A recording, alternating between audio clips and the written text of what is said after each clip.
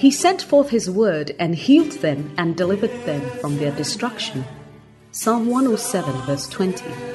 The message you're about to hear is a straightforward, down-to-earth and insightful teaching by Lady Reverend Adelaide Heward Mills. Lady Reverend Adelaide serves under her husband, Bishop Dag Heward Mills, as a pastor at the Lighthouse Chapel International. Lady Reverend Adelaide is a handmaiden of God and is privileged to have been used by God to pastor and to speak the word of God, both nationally and internationally, to all ages and gender. She has a plethora of messages on many issues, experiences, and situations of life from God's perspective. Get ready to be transformed as you listen to this message by God's anointed handmaiden, Lady Reverend Adelaide Heward Mills.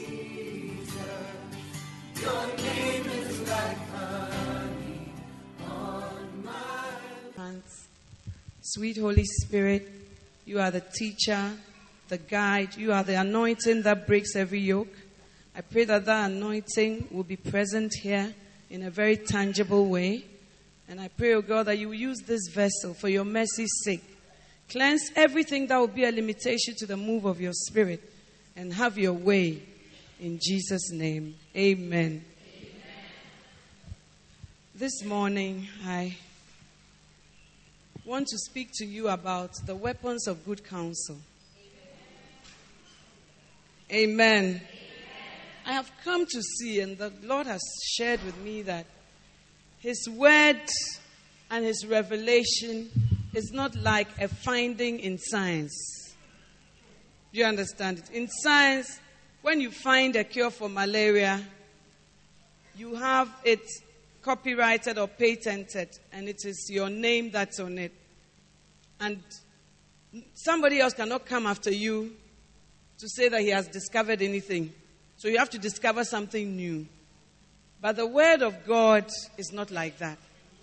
And I've learned to obey God and not to be driven by, I have to come with a new word. I have learned to ask God, what would you have your people hear? Amen. So sometimes you, the preacher, you don't even feel like preaching what the Holy Spirit is asking you to preach. But the Holy Ghost does not call you to impress people. But He calls you because He is the physician. And He knows what is wrong with His patients. And He knows what He wants to diagnose, the way He wants to diagnose the disease and prescribe the medicine that He wants to prescribe for them. And so I pray that the Holy Spirit will move mightily this morning. And you and I will be touched. Amen. Turn your Bibles to Psalm 144, verse 1.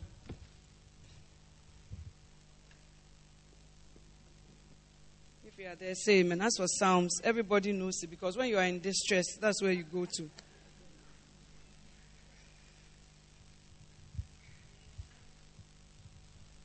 Hallelujah. We will introduce ourselves maybe in groups and in where we are coming from and all that as we go along. Okay? Psalm 144. I'm not there myself. Verse 1.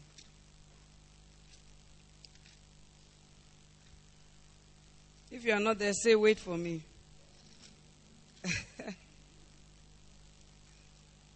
Are we there? Blessed be the Lord, my rock, who trains my hands for war and my fingers for battle. Amen. Blessed be the Lord, my rock. Now, one would think that if the Lord is your rock, He would not require you to fight or to fight for anything. Blessed be the Lord, who is my rock.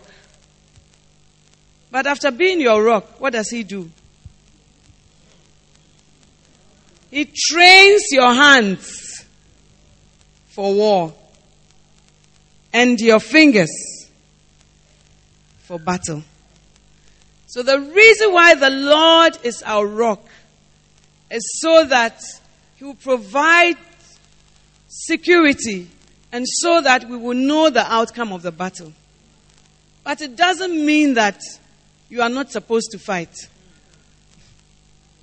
or that everything in life will just come easily to you. But when he becomes your rock, he also trains your hands for war. It means that if you don't undergo training, you will not be a good warrior. Amen. And that we all need training by the Lord, so that he will teach our hands to war and our fingers to make battle. If you realize, he didn't say he trains your mouth for war, because your mouth is already a very warlike weapon. Amen? He will just give you his word to speak, the sword of the Spirit. By your mouth as a physical thing, you have that gift and calling already. If anybody touches you the wrong way, the things that will come out of your mouth, you don't need your mouth to be trained for war. He trains our hands for war and our fingers to do battle. Now, when God trains us for war and teaches our fingers to do battle, he gives us weapons that we can use. And most weapons in the battle, on the battlefield, are wielded by hands. If it's a gun, it takes a hand. If it's a grenade or a bomb, it takes a hand. If it's even flying a warship, it takes a hand. If it's flying, it takes a hand. That's why he chose your hands to train them for war. And how many of you know that life is war? How many of you are yet to discover that life is war? Yes, I know there are many. I mean, when they say war, it's, fight about what? I get up, I wake up, I go. What is the fight about? But life is a battle. Paul said, fight the good fight of faith. Many of us, we are fighting wrong fights. Your fight of what? Sometimes you use silence, withdrawal, a some way face, Cold War, which is greater than the one that was between America and Russia. Those are the weapons that you are training yourself. And you've been trained since childhood, because that's what you saw when you were growing up. You saw that when your mother is angry, she does not speak to your father. She does not give him food. Neither does she bless him in the bedroom. That one you didn't even know. But you saw the visible ones. And without knowing, you were tutored under that school. So you have imbibed it and you have become a pupil of that school. Whether you're enrolled willingly or not, that's what you have seen. And that's why the Bible says in Romans 12 that be not conformed to this world, but be ye transformed. How? By the renewal of your mind. It means that God knows that when we come into contact with him, we need a lot of working on. Amen. So he trains our hands for war and our fingers to make battle. 2 Corinthians chapter 10.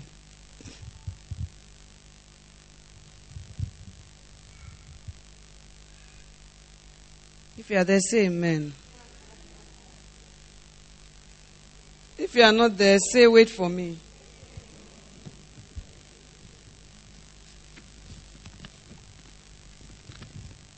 Second Corinthians chapter. This one, many people can even quote it. Chapter 10, verse 4.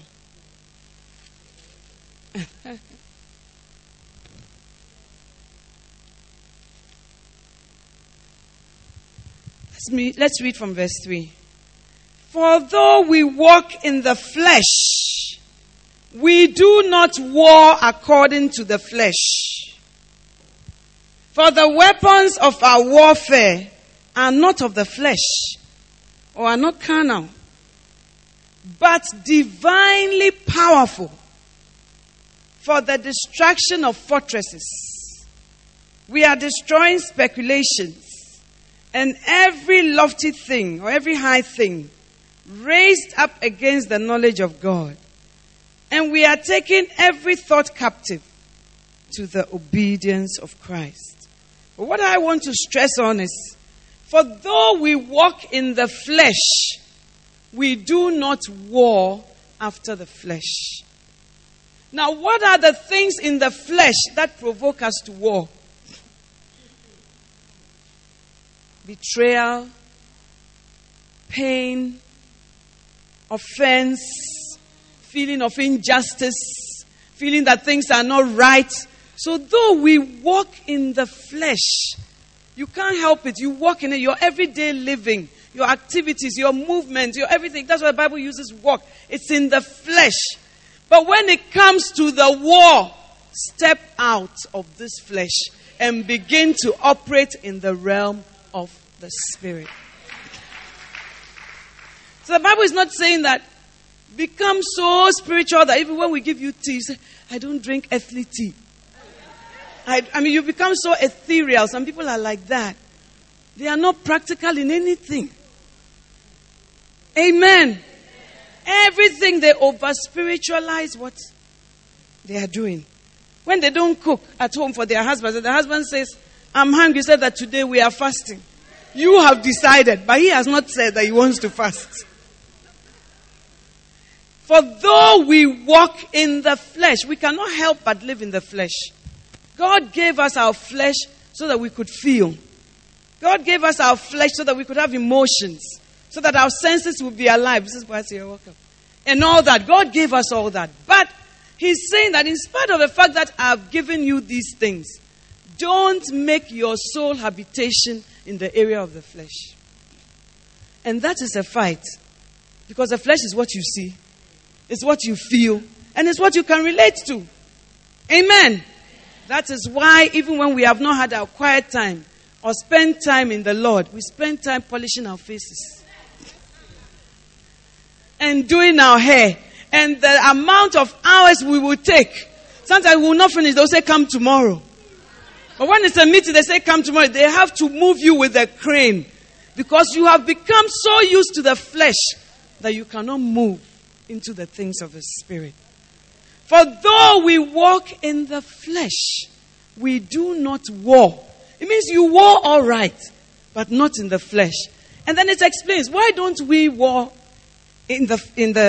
why we do not walk in the flesh, but we war in the Spirit. Why don't we war in the flesh? Because our weapons are not carnal. It's carnal people who use carnal weapons. But if you are to make war in the spiritual realm, you have to use the commensurate weapons to be able to fight. Amen. It's like maybe you go to a very sophisticated battle. They are bringing Scud missiles and things. You are using cutlass to hit here, hit here, hit here. You see, you have entered a different level of the battle. You are used to kappa. But things have been invented that have many rounds. You just put the bullets, it goes, machine gun. Then you are coming with your knife, bow and arrow. By the time you even strategize to put that arrow, you would have lost the battle. And many of us are losing our battles because we are fighting on the wrong battleground. But God is about to show us the battleground that we should do battle on. Hallelujah. And I pray that you will make up your mind this morning that you will not war after the flesh, but after the Spirit. And it says that these weapons, they are mighty. You see, spiritual weapons don't look powerful oftentimes. When you look at the Bible, many of the things that God said, the people should use as weapons, were not powerful. We are going to a sophisticated army. We are not so strong. And we can wait on you and you say that the singers should lead. And that we won't need to fight in this battle. You see, that's also another weapon, the weapon of stillness. How can I see an army advancing and I won't do anything? And as some of you say, I told her a thing or two. So an approaching army, and he says, don't fight. Herod and the people behind you, he says, stand still. Hey, it's not easy to stand still. Oh. I've seen chariots. I have been led out of Egypt without even one weapon. And then when the chariots and things of Pharaoh are coming, you said that I should stand still and do what? And see the salvation of the Lord. It's not easy to stand still. But that's another weapon. But this morning I want to speak to you about the weapon of good counsel. The Bible says, by good counsel, make war. Amen. But many of us, we don't respect counsel. Amen. And so we do what we would. Yeah. It's like, you see, God has said this. God, he doesn't know a lot of things. So I have to teach him one or two. Proverbs chapter 11 verse 14. And I want to say to all ladies who are here, today that you are here, decide to bring your mind and all your focus here. Forget about the children. Have they eaten? Have they been picked up? Do you understand? Allow somebody to do it for a change, so that you'll be ministered to holistically. Amen. Proverbs 11 verse 14. Where no counsel is, the people fall. But in the multitude of counselors or counsel, there is safety. So when you look at Proverbs 20 verse 18, and I want you to turn to that.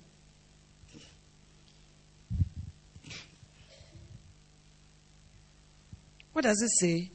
By good counsel, make war. King James says, every purpose is established by counsel. And with good advice. Do what? With good advice, just have a conversation. With good advice, just hear. With good advice, make war. So that is a very potent weapon that we can use as believers. And there are different levels of counsel that we'll come to. The Bible says, where there's no counsel, purposes are frustrated. Amen. But in a multitude of counsel, so you have no counsel, multitude of counsel. And Psalm 1 says what? Blessed is the man who walks not in the counsel of the ungodly. So you have ungodly counsel. And then you have godly counsel. So there are different types of counsel. And when I use counsel, I use it to say advice, guidance, somebody giving you another opinion, which is based on godly principles. Preaching is a form of counsel. It comes from the pulpit, but it's counsel that comes to you. The Bible says, today if you hear his voice, harden not your heart. So something like that should change you. When you hear that today, if you hear his voice, it may not just be salvation, but his voice on anything. Harden not your heart. Then you will say that Apostle Paul, he didn't marry, so he doesn't know. Or this pastor, he doesn't know the kind of a man I'm married to. Or he doesn't know the type of ministry I'm believing God for. So that's why he's saying what he's saying. Because of the hardness of heart, God cannot reach you. Amen. But Proverbs 20:80 says, where there's no counsel, purposes are destroyed. No counsel. You don't hear from God. You don't receive any direction.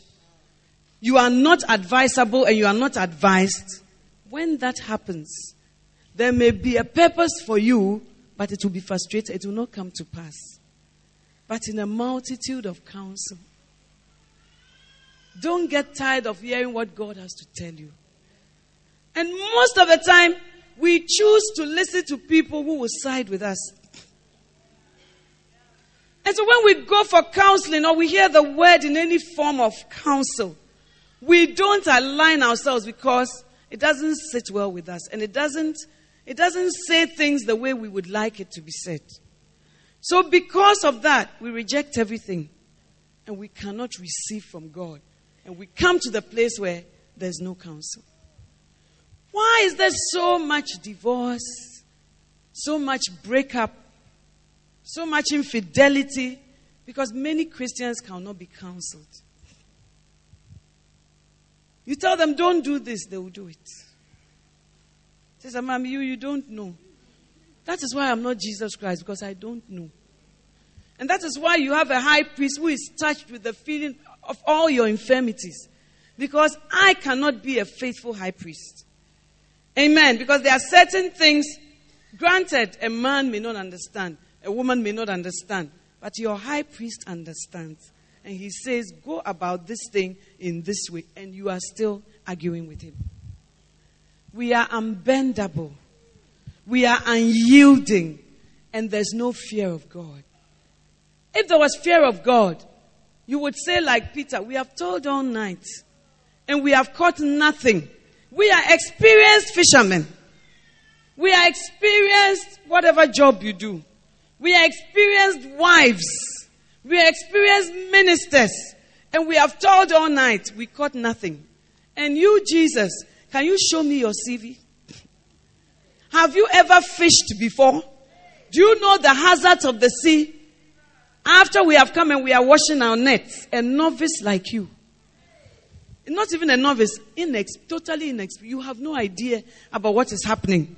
And then you come and say, let's go and let down your net for a catch into the deep.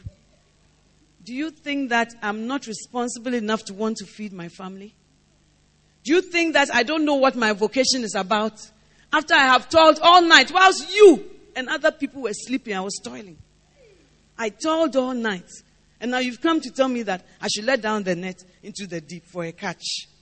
But Peter said, we have toiled all night. You see, it's not that as a Christian you must not face the reality. You must face the reality that you have toiled all night. You must face the reality that you are tired. You must face the reality that you are overwhelmed. You must face the reality that it's too much. But come to the place of nevertheless at your word. Nevertheless at your word. Not at my feelings. Not at my experience. Not at what I see. Not at what I'm going through. Your experience is not greater than God's word. Amen. So nevertheless at your word. It's only your word that would make me change my mind. It's only your word that will let me look at another opinion. It's only your word that will make me a fool in this house of God. Only your word. It's only your word that will let me talk to this man again. It's only your word that will let me talk submissively to this man. Because when I look at how he has treated me, only the word of God can be a referee in such a situation. Nevertheless, at thy word. What Jesus was telling Peter was also a form of counsel. That look, come with me. I'll show you where to put the net. And then you put it. And Peter said, Lord, behold, we have toiled all night. And not that when we toiled, we got even and caught nothing. I have done all that I can do, and I'm not seeing anything. I have put in all my energy and my zeal and all my resources, and I can see nothing. Nevertheless, there's a higher power than what I've seen and what I've experienced. And so at thy word. When you reach a nevertheless, then you have a referee in your life. And that referee is the Holy Ghost and the word of God. And when that referee blows the whistle, you listen. Not because it's not painful. Not because you are not broken. Not because you are a superwoman. But because he knows best. Amen. Otherwise, many of us will never move from where we are. But nevertheless, at thy word. So there are times when there's no counsel at all in your life. And there are times when there's a multitude of counsel. It means that you are hearing from here, hearing from here, hearing from here. But at the end, you have to take the decision. You see, when you meet people like, in my life, when I met my husband, my friends had different opinions. Some of them said the way he walked, I don't think it will work. One of them said, oh, I went to school with him. I didn't even ask her opinion. There are some counselors, you don't go and ask them. You see, I'm not talking about active counselors. There are many things that inform you. There are many things that influence us to reach a decision. So this one, I've not even asked her what she thinks. But then we have a mutual friend. So she speaks through that mutual friend. I went to school with him, and I'm even surprised that Adelaide will be considering him. That's what she said. I've told this story before. Then later, when I became my husband's beloved, then he was telling me, when we were in fellowship in school, there was a sister who proposed to me. And then they said, who is that? That one who said. That one who said. I wonder why Adelaide would even. So she was solving her own problems. And she's using that to counsel you. And the reason why she's going that way is that what she desired, she didn't get. So now that it's coming your way, she's telling you that it's not a good thing. And then, of course, I had counsel also from my mother who said, all guns are boxers. This man will beat you. I said, you don't even know him. How do you know that he will beat me? He said that, do you think it's for nothing that Ghana's boxers are guns? Look at DK Poison, Oblite Kome, Aikwote, Azuma Nelson. All of them are guns. Do you think it's for nothing? They are used to fighting. And I said to her, oh, you must get to know the person. I think that you must listen. She wouldn't see. That was also another counsel. Then my roommate, Lady Pastor Adelaide, she said, oh, I think it's a good thing. I think it will work. I think you should go for it. You see, my husband was not like you see him now. Do you understand? He himself says he was very, very lanky. And also, I felt that he was a bit overboard. When you say hello to him, he would speak in tongues. People used to say that he thinks that he's the only one going to heaven. And they said that he will fast and he will become like paper when the wind is blowing. And the people say, this is too much fasting. What is it? But now when I look back, he was birthing Lighthouse Chapel International. But there was a multitude of counsel. Different opinions. When I told my big sister said, oh, go for it. He's a good man. My big sister, she was an unbeliever, but she really encouraged me.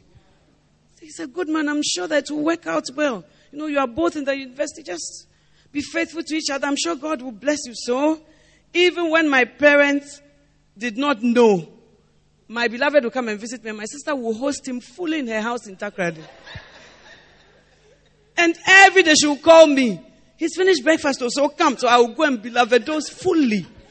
But the one I come, my father doesn't know where I've been. But she was part of the multitude of counselors. But I myself had to go into my closet. And I have to ask God. See, when my husband says this story, he says that he told his wife, wait here and let me go and pray and see what God will be doing. So as for me, I was just there. Waiting for them to pray and come and tell me. Anyway, I leave it to God. But I also had the opportunity to seek God for a long time. And on the day that I thought I had made up my mind, it was a morning. I had a powerful time in God's presence. Immediately my door opened and my mother came in and said, if you marry this guy, I'll be so disappointed in you. When I felt I had the answer, now I know. That is what she said. So then I went back to my class and said, Lord, what should I do? And God said, pray for favor. Pray for a softening of heart. You see, when the Bible writes stories, and it came to pass, is the next sentence. So you don't know that between chapter 3 and chapter 4, there was 4 years. Or that between verse 3 and verse 4, there was 5 years. You don't know that. So as I'm really saying, oh, pray for favor. So I prayed for favor And then my mother's opinion changed. You think, oh, maybe in 2 days, 2 weeks. It took about 3 years for my mother's opinion to change. But then whenever my husband, my beloved, visited me, she would be nice to him and everything. But she's just looking out for her daughter's interest. Do you understand? But other fancy boys will come. Then she'll be making milkshake and things for them. But trouble flavor nepe, strawberry or vanilla. But when Bishop comes, not even water, she will just say hi, hi, hi. And now she says that, Michael, but your husband, he should stop preaching about these things. Why can't?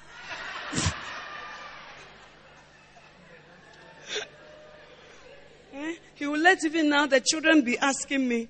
I said, oh, the children don't understand. Then one day we went to Takoradi for a program. Bishop preached and said this again. My mother said, hey, when will this story end? Then my little son Joshua, then he was smaller, came to her and said, please, T, so you didn't want mommy to marry daddy, eh?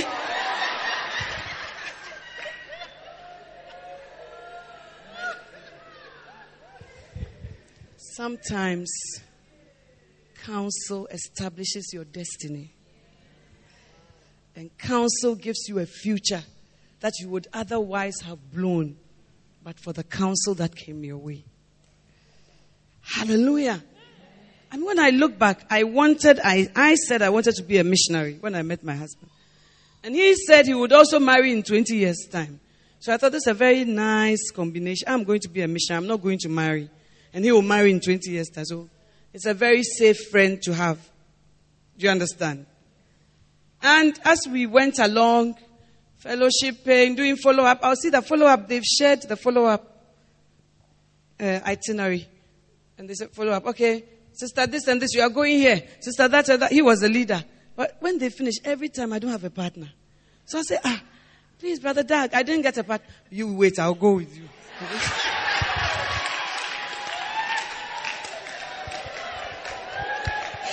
You are my partner. I'll go with you. Wait.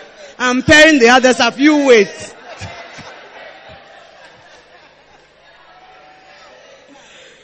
But I didn't know, what is the call of God? How do you respond to the call of God? How do you know if God has called you? I didn't know that. I just knew that I wanted to be a missionary. And then also, how do you express that call? I didn't know. Do you understand? But I think that by God bringing him into my life, from one place to another, it was just started with follow-up, witnessing, follow-up, and then leading small groups, and then having small women's meetings, having small Bible studies, helping out in the church and all that. And as I went along, then I'm now seeing what God is doing. And I don't even fully understand everything. But for the counsel that I received, I would not be standing here today. But for the counsel that I received, I may not even have found how to activate that call that I said God had called me. I wouldn't have known how, because in our time there was no fatherly figure to say, you are called, come, I'll show you the call of God. I'll give you a place to express yourself. There was nothing like that. And we didn't even use the terminology that God has called me. No. We just said, we want to work, to do God's work. And we didn't even know how a church operated, because you wouldn't have even the opportunity to be trained in a church. But now you have SAP, pop, pip, pop. And you don't even know how blessed you are. And they are calling saying another pub meeting. We didn't even know what God's call was. And even how to conduct a service, you don't know. Because it's fellowships. There were a lot of fellowships around, but not churches. So you don't even know. Now you have a book, How to Start a Church. Whenever I see it, I smile. Hey, people are blessed. How to start a church. We didn't know how to start a church. So witnessing, follow up. That was what the church was about.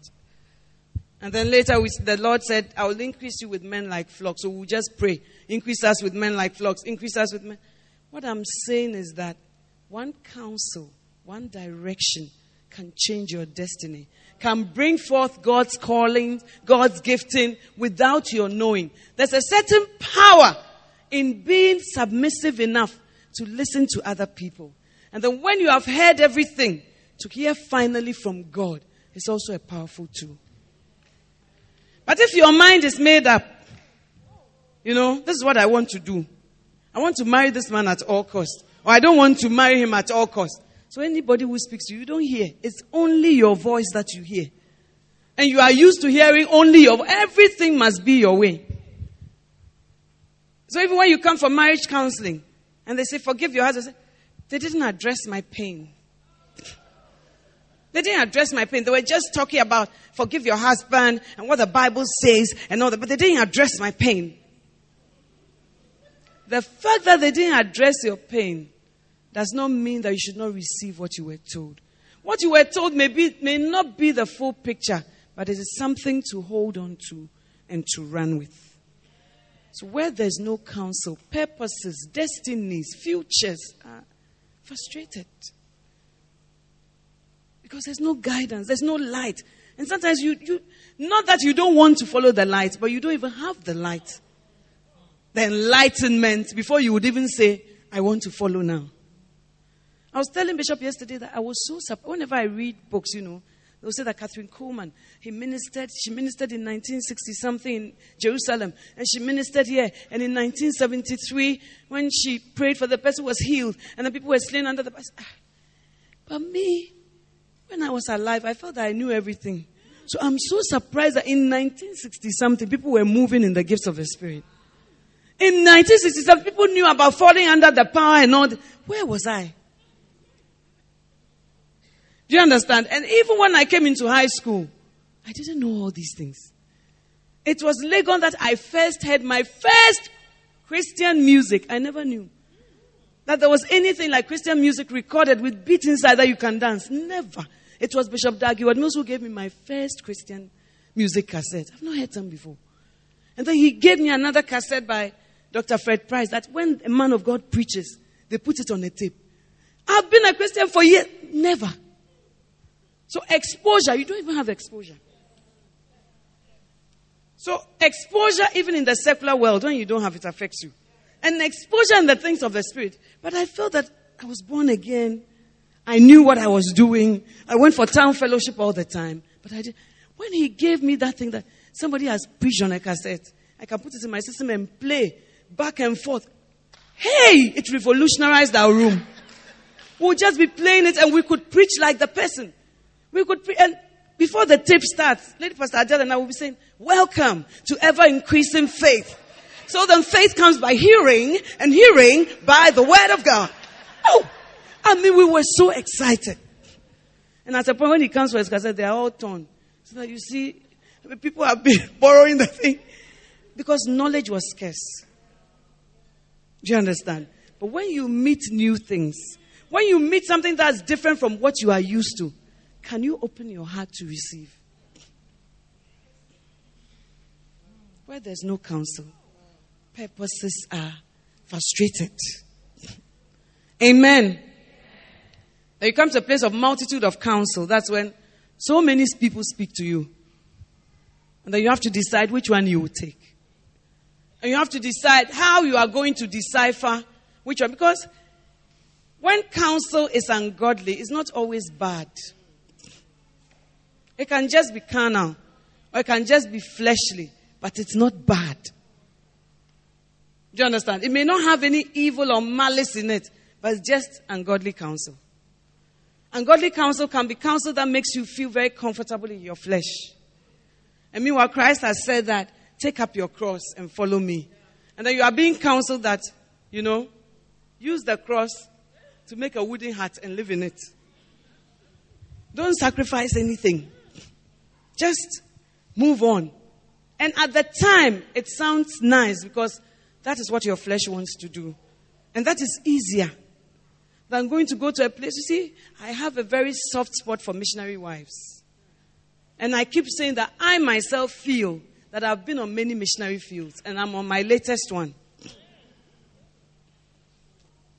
Amen. I was on the missionary field of pastoral care. That when my husband was a pastor. Now he's not a pastor. He's not in the church anymore. Do you know how I used to feel lost whenever I came to the church on Sundays? You will never know. You see, some people say that. Sister Mami, you never look under pressure. What should I do? I don't know how to. I don't know how to orchestrate it, but I think that maybe it's a God-given. It's not something worked on that you don't have to show pressure. There's no such thing. But I feel that I'm under pressure, but you are telling me that you can't see that I'm under pressure. Do you understand? So for me, it was a different mission field. I felt so lost. Suddenly, to me, everything was different. Even if I don't spend time with my husband all the time in the church on Sundays. If I'm on Sundays, and on any meeting day, I just put him on the offering bowl and I send it forth. Do you understand? And I just go about my duties. I send forth the offering bowl. Do you understand? So even though I may not be around him, to be talking to him and all that, the fact that he was around had a different feeling. And coming back when he's not around at all. Hey, what type of strange life is this? Then apart from that, he now has to travel. So your prayer topic also changes. Because there's always imminent danger somehow. And then he insists on driving himself. And when he gets there, the same person will preach. So this Salaga and thing, he's driving himself. When he's coming, he drives himself back. Do you see? So you are thinking about all that. Then you begin to think, what will he eat? Because you have always provided food for him every day in the house.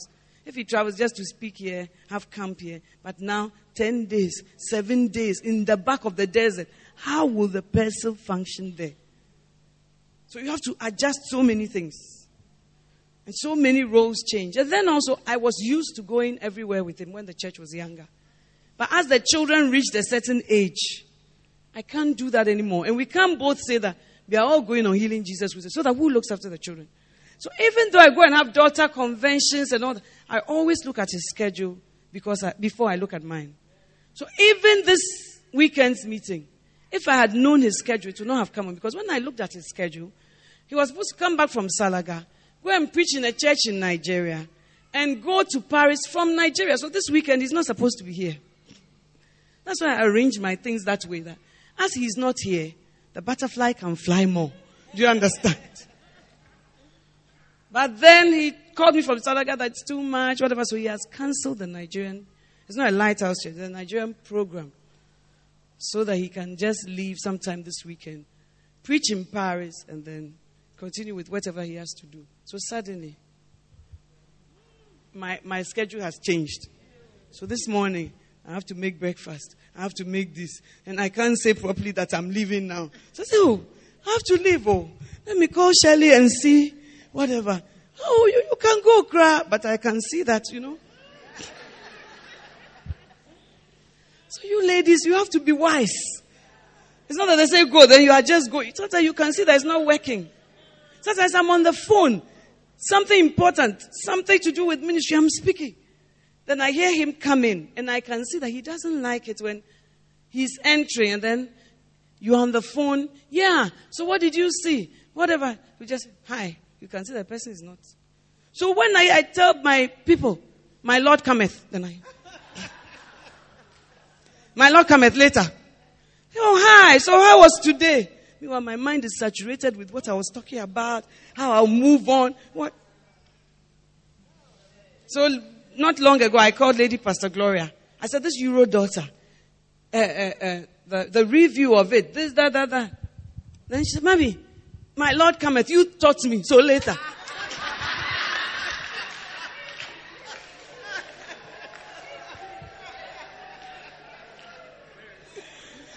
But I have lived on different missions. Having to adjust to so many things at the same time is not easy. And, one thing Bishop Prophet tells me is that don't bother to explain to people because they won't even understand. And he doesn't talk about only this, ministry, anything. Don't bother to explain to people certain things because they won't even understand. It's only when you wear those shoes that you will understand. Amen. But I was saying that to say that my heart goes out to missionary wives. Because they receive also different counsel. Every parent cares for their children. And every parent will say, you are going where? Burkina Faso. You are going where? Burundi. You are going where? DRC. Is the war over? You are going where? And even we Christians ourselves, we feel uneasy when we hear that somebody has been posted somewhere. And it is natural, but not spiritual, to want to counsel the person. And to say, Burundi, are you sure you should go? Can't you see your qualifications? Don't you think you should? Even I have that struggle. But what God tells me is that you laid down everything you have. Why is it that when somebody has to do it, you don't want the person to go through that challenge? Do you think that I'm not able to look after the person? Oh, I said, oh, Lord, it's not that bad. Maybe now we know a bit more. Because when we were first saying yes to the call of God, we didn't know, I think, what it meant. We were blessed with the gift of simple-mindedness. But it's the people behind, like our parents, who could see. So how will you live? You say this church doesn't pay you. How will you cope? What's your future? But what we thought was that, why are they so overly concerned? Do you understand? We're okay. Why are they overly concerned? But now when I look back, sometimes when Bishop preached, said that we had to gather money after church to go and buy a tin of corned beef. But even when we gather the money we are going to buy, I didn't think then that we lacked anything. It didn't occur to me. It was God's blessing. You see, and one missionary wife went on the mission field. When she was going, she came to tell me, she said, Mommy, I'm going. Whatever. I said, They said there are no jobs there. But maybe you have to find something for your hands to do so that you get a bit more occupied. And also, when the church is starting, you don't have any friend. Oh. Your pastor is your husband. If there's any issue and you go and see him, the pastor is likely to be biased. And his bias will be towards himself. You don't have any friend who even sometimes speaks your language. Or a friend that you can say, oh, let's meet here and eat some fufu. Let's meet here and have a drink. Let's meet here. There's no such person. You have just arrived. You are green. Your husband is also green. And you are on this territory. She said, he said that things to do with hair and things, they really move. So I'll be okay and all that. So she went with her little son that she had had. And when she got there, her husband had been there ministering. The church was doing well. He was very happy. When she got there, she said, I can't. Hey, is this the life? I cannot. In red capital, whatever. So the husband would call me and say, Mommy, I'm so surprised. You know, it's my wife who led me to Christ. It's my wife who encouraged me in things of the ministry. But then now, things are not easy. Even the sheep are easier to control than my wife. And the woman wouldn't give in. I think that her concerns were valid. But if you don't walk by faith, you will never see the glory of God. If you walk by what you see, you will never obey God. If you walk by what you see, you will never yield.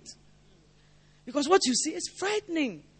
Why do you think the disciples reacted to the storm? It was frightening. But Jesus said, where is your faith? So it's faith that rides you through the storm. Hallelujah.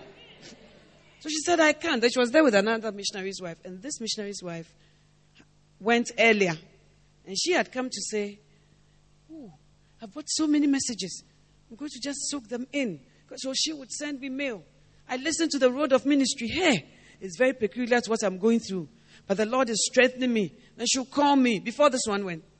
Oh, today so many people came to church. Hi, Mommy. We are winning. And she also was not working. What was the difference? The difference was that I think that constant counsel was coming into the heart of somebody. And the other one, there was no such counsel. But I didn't know that there was no such counsel.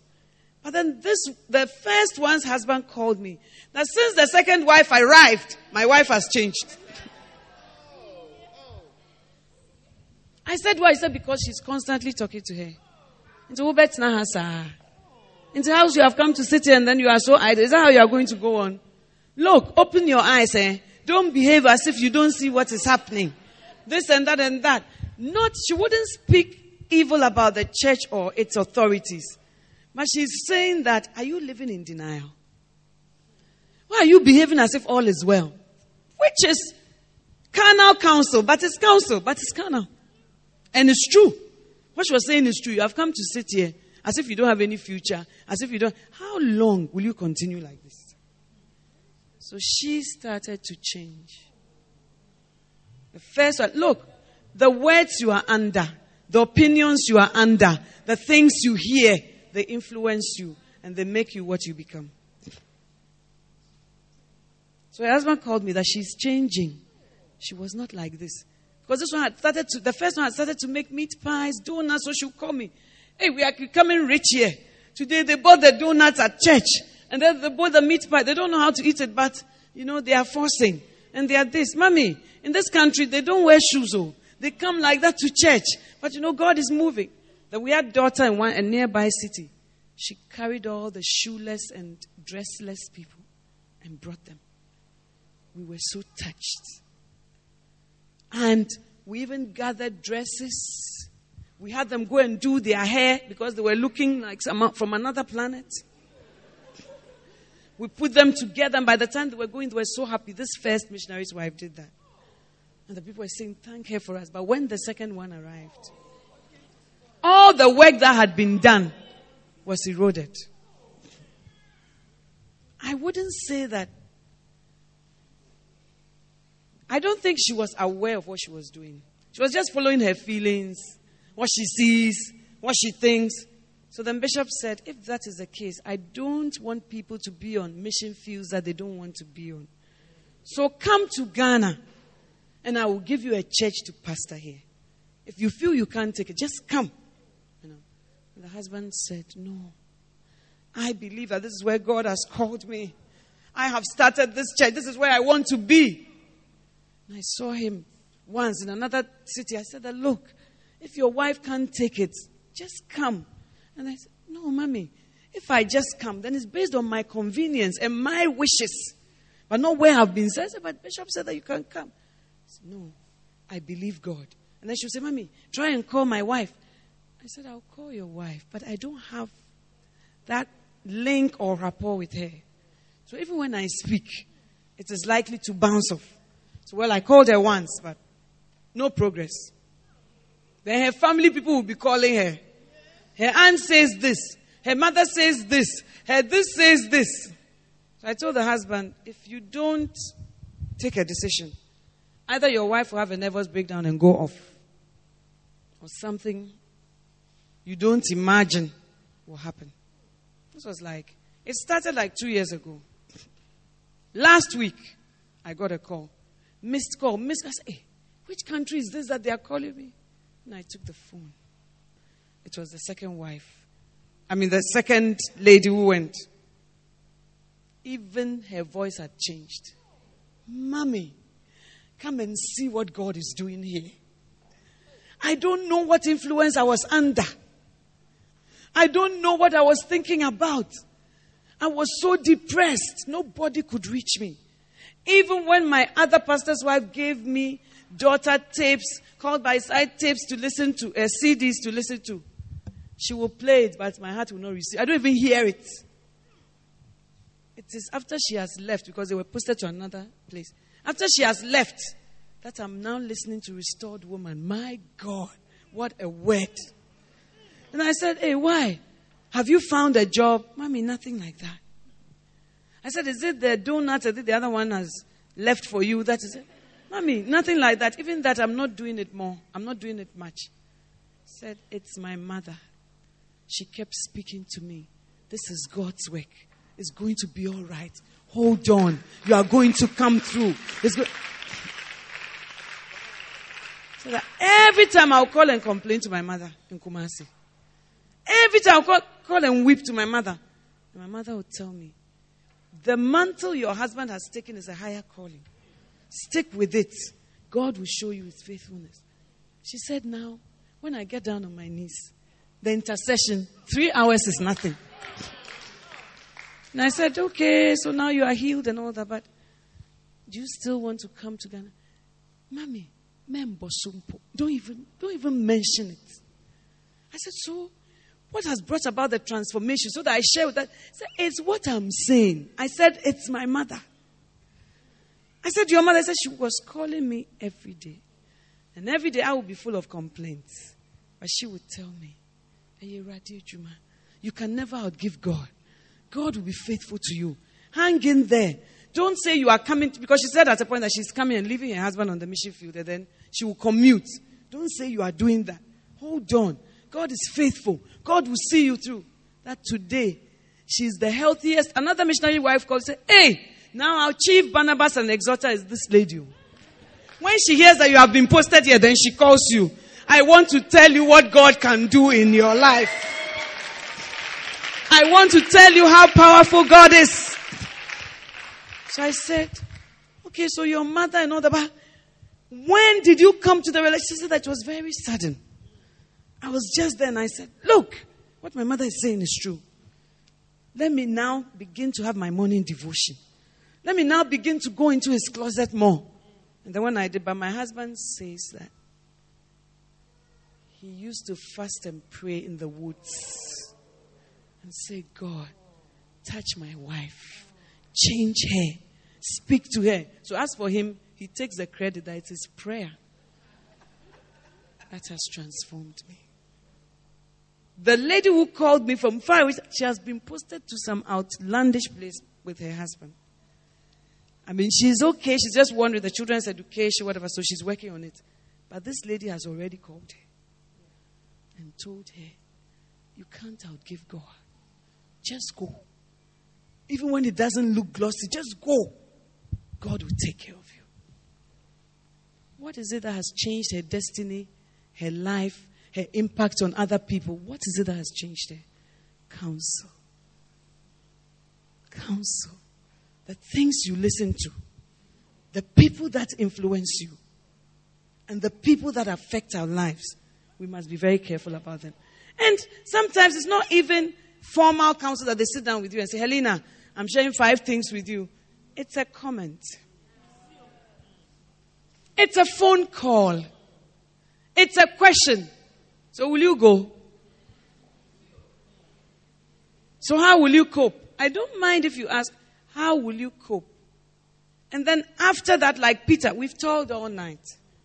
But you know, God can, whatever. Even the last time this person shared with me, that's different. But how will you cope? What schools will your children go to? How will it be? It is the need for children to go to school. You know, so many of our missionaries were posted to the north. Like Lady Pastor Angie here. Dr. Modupe, her husband was posted. Angie's husband was also posted. Then when they arrived there, no schools. So they call, Mommy, there's no good school in Wa. There's no good school in Navrongo.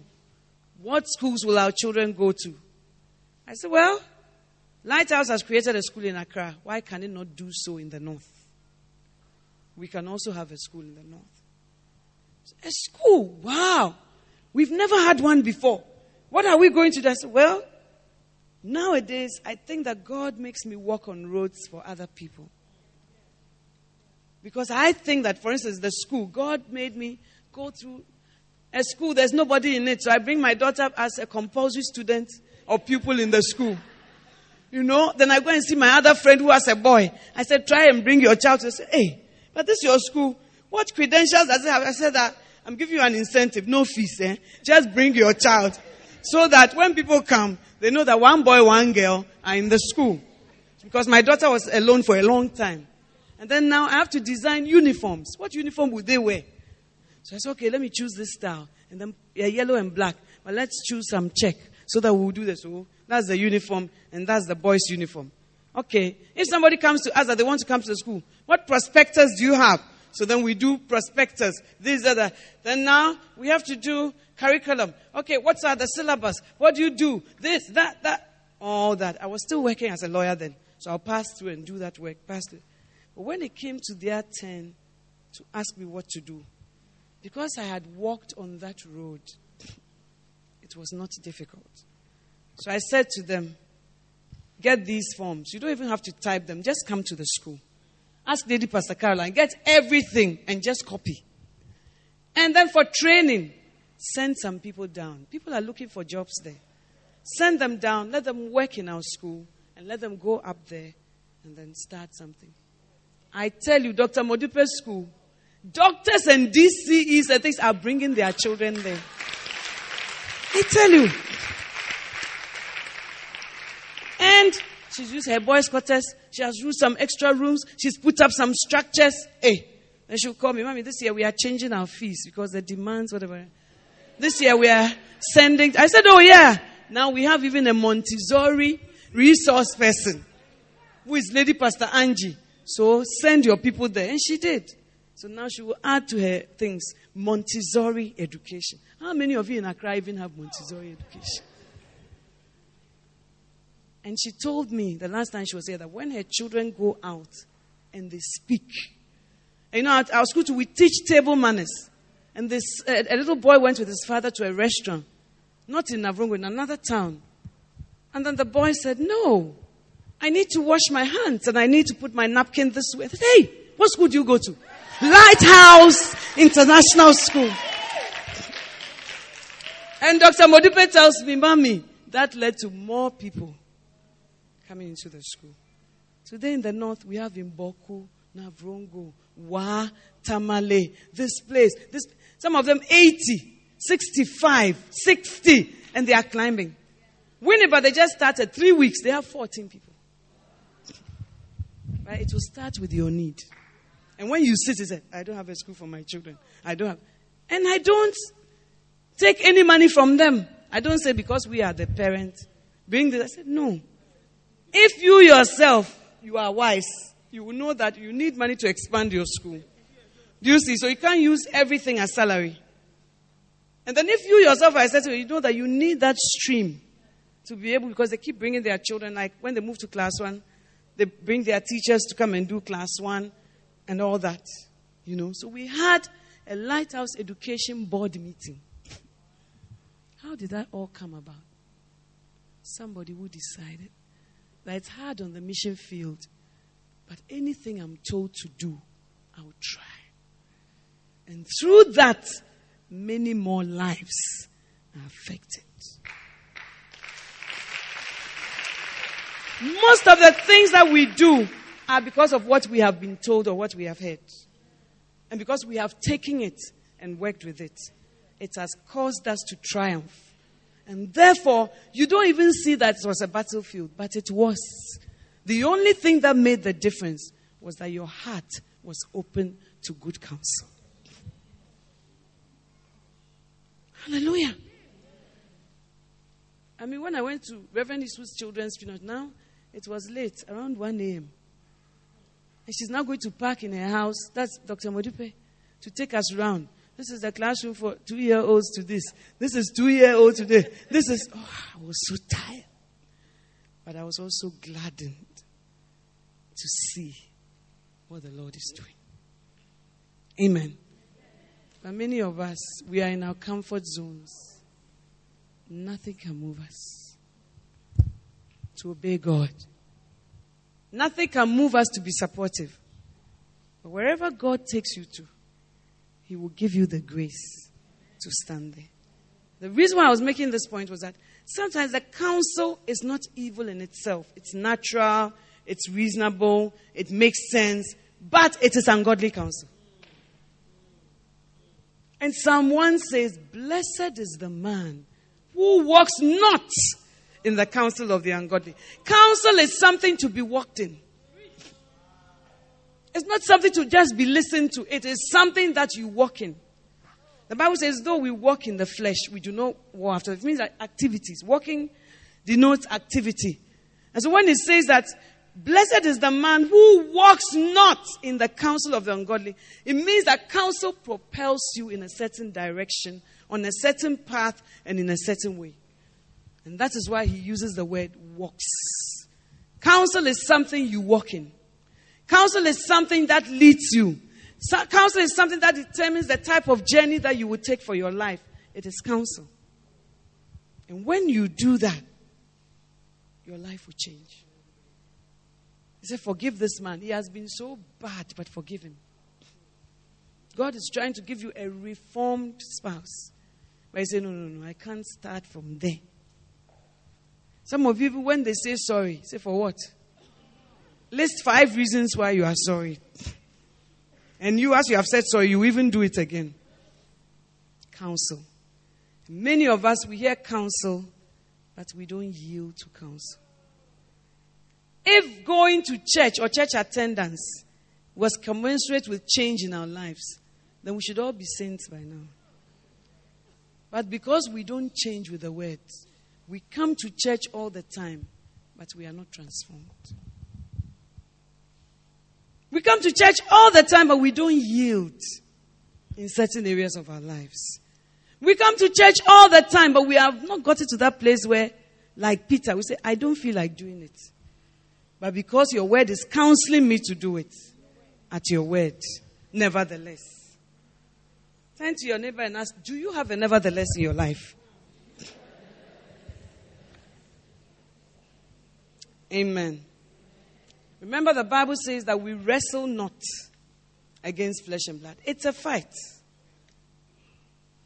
But against principalities and powers and the rulers of the dark. 2 Samuel chapter 15.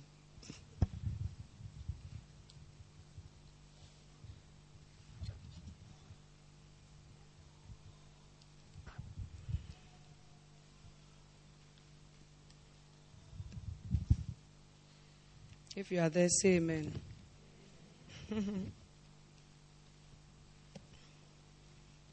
We'll also be talking about types of relationships. So, part 3. I preached the prelude here. Part 1 in England. Part 2 at Eurodaughter. And part 3. 2 Samuel 15.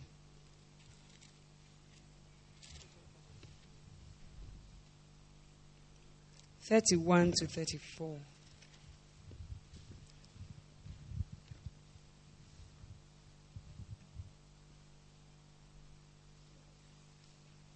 Let's read from verse 30 so that it makes sense. And David went up the ascent of the Mount of Olives and wept as he went. And his head was covered and he walked barefoot. Then all the people who were with him each covered his head and went up weeping as they went. Now someone told David, saying, Ahithophel is among the conspirators with Absalom. And David said, O Lord, I pray thee, make the what? The counsel of Ahithophel foolishness. It happened, we are reading on to verse 37. It happened as David was coming to the summit where God was worshipped, that behold, Hushai the Archite met him with his coat torn and dust on his head. And David said to him, if you pass over with me, then you will be a burden to me. But if you return to the city and say to Absalom, I'll be your servant, O king, as I have been your father's servant in time past, so I will now be your servant. Then you can thwart the what? The counsel of Ahithophel for me. And are not Zadok and Abiathar the priest with you there? So it shall be that whatever you hear from the king's house, you shall report. Verse 37. So Hushai, David's friend, came into the city, and Absalom came into Jerusalem. Hallelujah. Now, 2 Samuel chapter 17.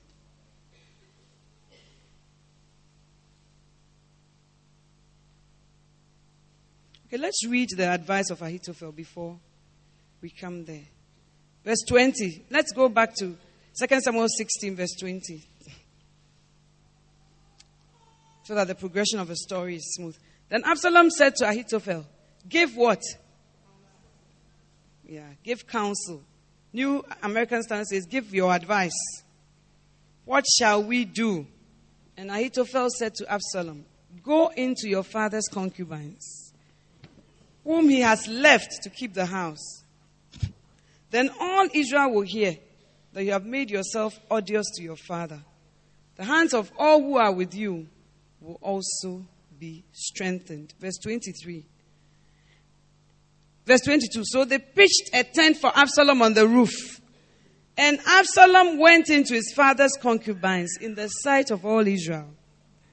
And the advice of Ahithophel, which he gave in those days, was as if one inquired of the word of God. So was all the advice of Ahithophel regarded by both David and Absalom. Furthermore, Ahithophel said to Absalom, please let me choose 12,000 men, that I may rise and pursue David tonight. And I'll come upon him while he's weary and exhausted. That's when the devil comes upon you. And will terrify him so that all the people who are with him will flee. Then I'll strike down the king alone, and I'll bring back all the people to you. The return of everyone depends on the man you seek. Then all the people shall be at peace. So the plan pleased Absalom and all the elders of Israel. Then Absalom said, now call Hushai the Archite also, and let us hear what he has to say. When Hushai had come to Absalom, Absalom said to him, Ahithophel has spoken thus. Shall we carry out his plan? If not, you speak. So Hushai said to Absalom, this time the advice that Ahithophel has given is not good. Moreover, Hushai said, you know your father and his men, that they are mighty men and they are fierce, like a bear robbed of her cubs in the field. And your father is an expert in warfare and will not spend the night with the people. Verse 11. But I counsel that all Israel be surely gathered to you from Dan even to Beersheba, as the sand that is by the sea in abundance, and that you personally go into battle. So we shall come to him in one of the places where he can be found, and we will fall on him as the dew falls on the ground. And of him and of all the men who are with him, not even one will be left. Verse 14. Then Absalom and all the men of Israel said, the counsel of Hushai the Archite is better than the counsel of Ahithophel. Why? For the Lord had ordained to thwart the good counsel of Ahithophel, in order that the Lord might bring calamity on Absalom. Verse 23 of the same chapter. Now when Ahithophel saw that his counsel was not followed, he saddled his donkey and arose and went to his home, to his city, and set his house in order, and strangled himself. Thus he died and was buried in the grave of his father David. Amen. Now when David was leaving town, Absalom, his son, had rebelled and he was being literally driven out of town. When somebody told him that Ahithophel is among the people advising Absalom, David was a man of war. He had fought with Goliath. He had fought with the Philistines. He had killed so many people. Even his bride price was the foreskins of Philistines. Nobody could fight like David. And even Hushai said that we know your father, that he's a mighty warrior. Why didn't he just turn around and go and fight Absalom? He recognized that there was a certain weapon that was greater than the armies that he was with. He recognized that there was a certain weapon that was greater than the mighty men that surrounded him. And that weapon was the weapon of counsel. And he knew that if Absalom was counseled properly, the battle would not go well for him. David, the warrior, he wrote, he trains my hands for war and teaches my fingers to do battle. What did he do? His prayer was, Lord, thwart the counsel of Ahithophel. Because he knew that great battles are not often won by weapons, but are often won by the type of counsel you open yourself up to. And when he sent Hushai to the city, he didn't say, go and see the dissidents among them, collect them, and then they'll come and fight with us on our side. And it will be very powerful. He said that, Hushai, if you come with me, you'll be a burden to me. I have to look after you. Have you eaten in the morning? Have you this? But if you go back and you listen to what is said, and you are able by some counsel to overrule the other counsel, the battle will be on our side. And that's exactly what Hushai went to do. And Absalom, the Bible says that when any man inquired of him, it was as if they had heard from God. Some counsel can be so powerful, so anointed, so Holy Ghost filled. It is the voice of God. And when Absalom said, Ahithophel told Absalom, go to the rooftop and sleep with all your father's women. Then all Israel will say, this is really terrible.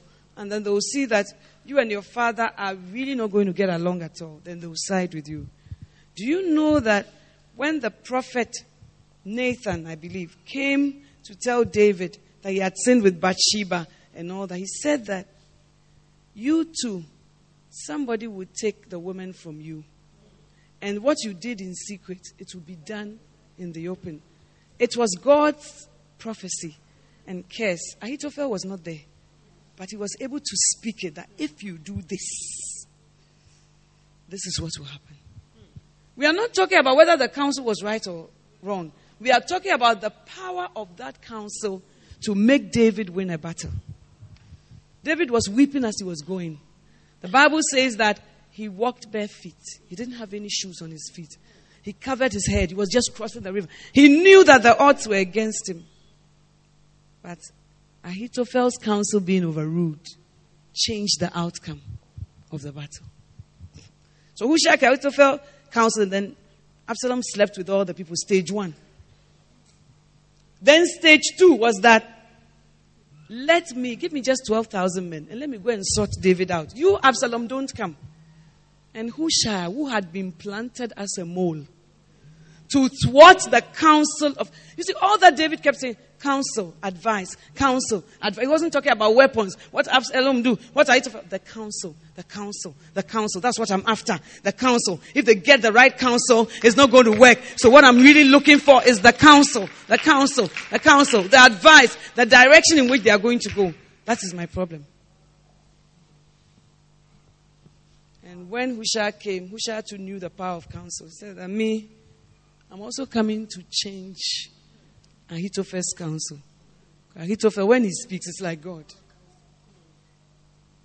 And he didn't say that, what Ahithophel is saying is not true. No. You see, people who are sly, they agree and disagree. He said, this time, the counsel of Ahithophel will not work.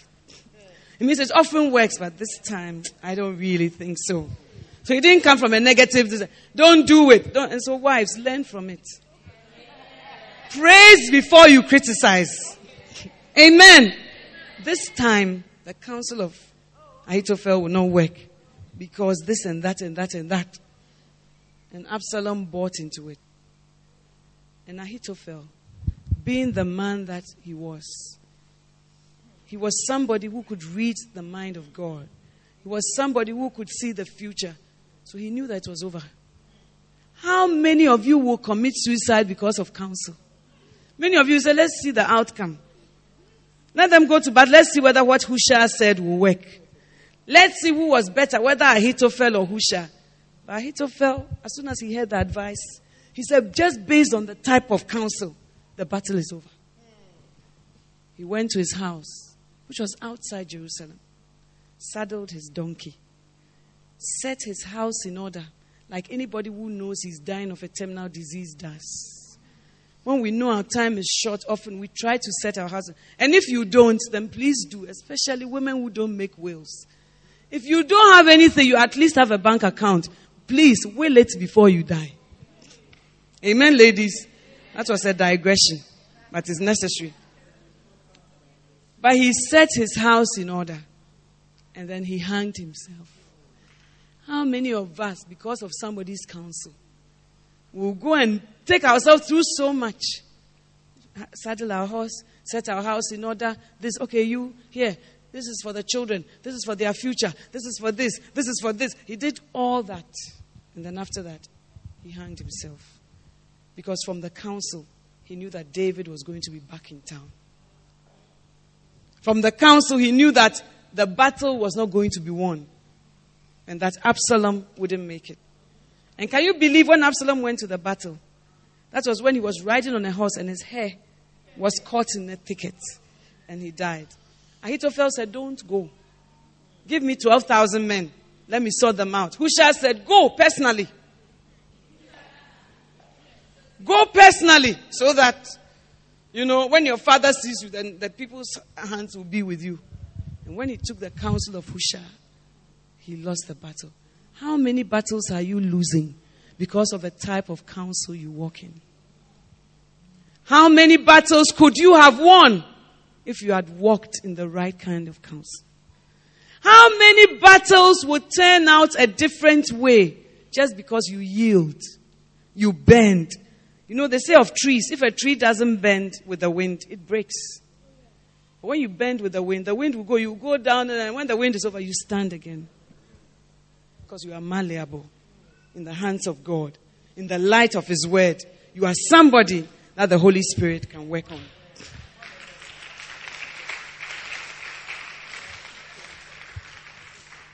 The weapon of good counsel. Even physical battles, they are fighting with good counsel. Physical battles between soldiers, they are fighting with good counsel.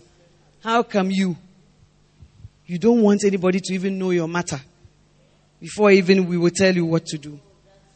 And we tell you what to do not because we know everything, but because God knows everything. And God's word is powerful. Amen. Now I want us to look at other people who counseled other people, okay? Esther chapter 5 verse 14. Esther chapter 5 verse 14. Some people counseled somebody there. The book of Esther.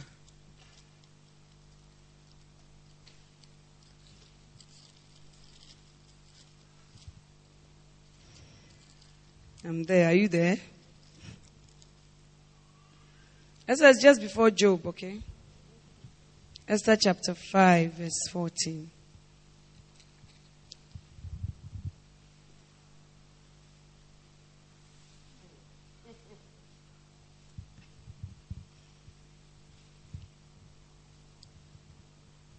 Let's read from verse 12. Haman also said, even Esther the queen, let no one but me come with the king to the banquet which he had prepared. And tomorrow also I am invited by her with the king. Yet all of this does not satisfy me every time I see Mordecai the Jew sitting at the king's gate. Then Zeresh his wife and all his friends said to him, have a gallows 50 cubits high made, and in the morning ask the king to have Mordecai hanged on it. Then go joyfully with the king to the banquet.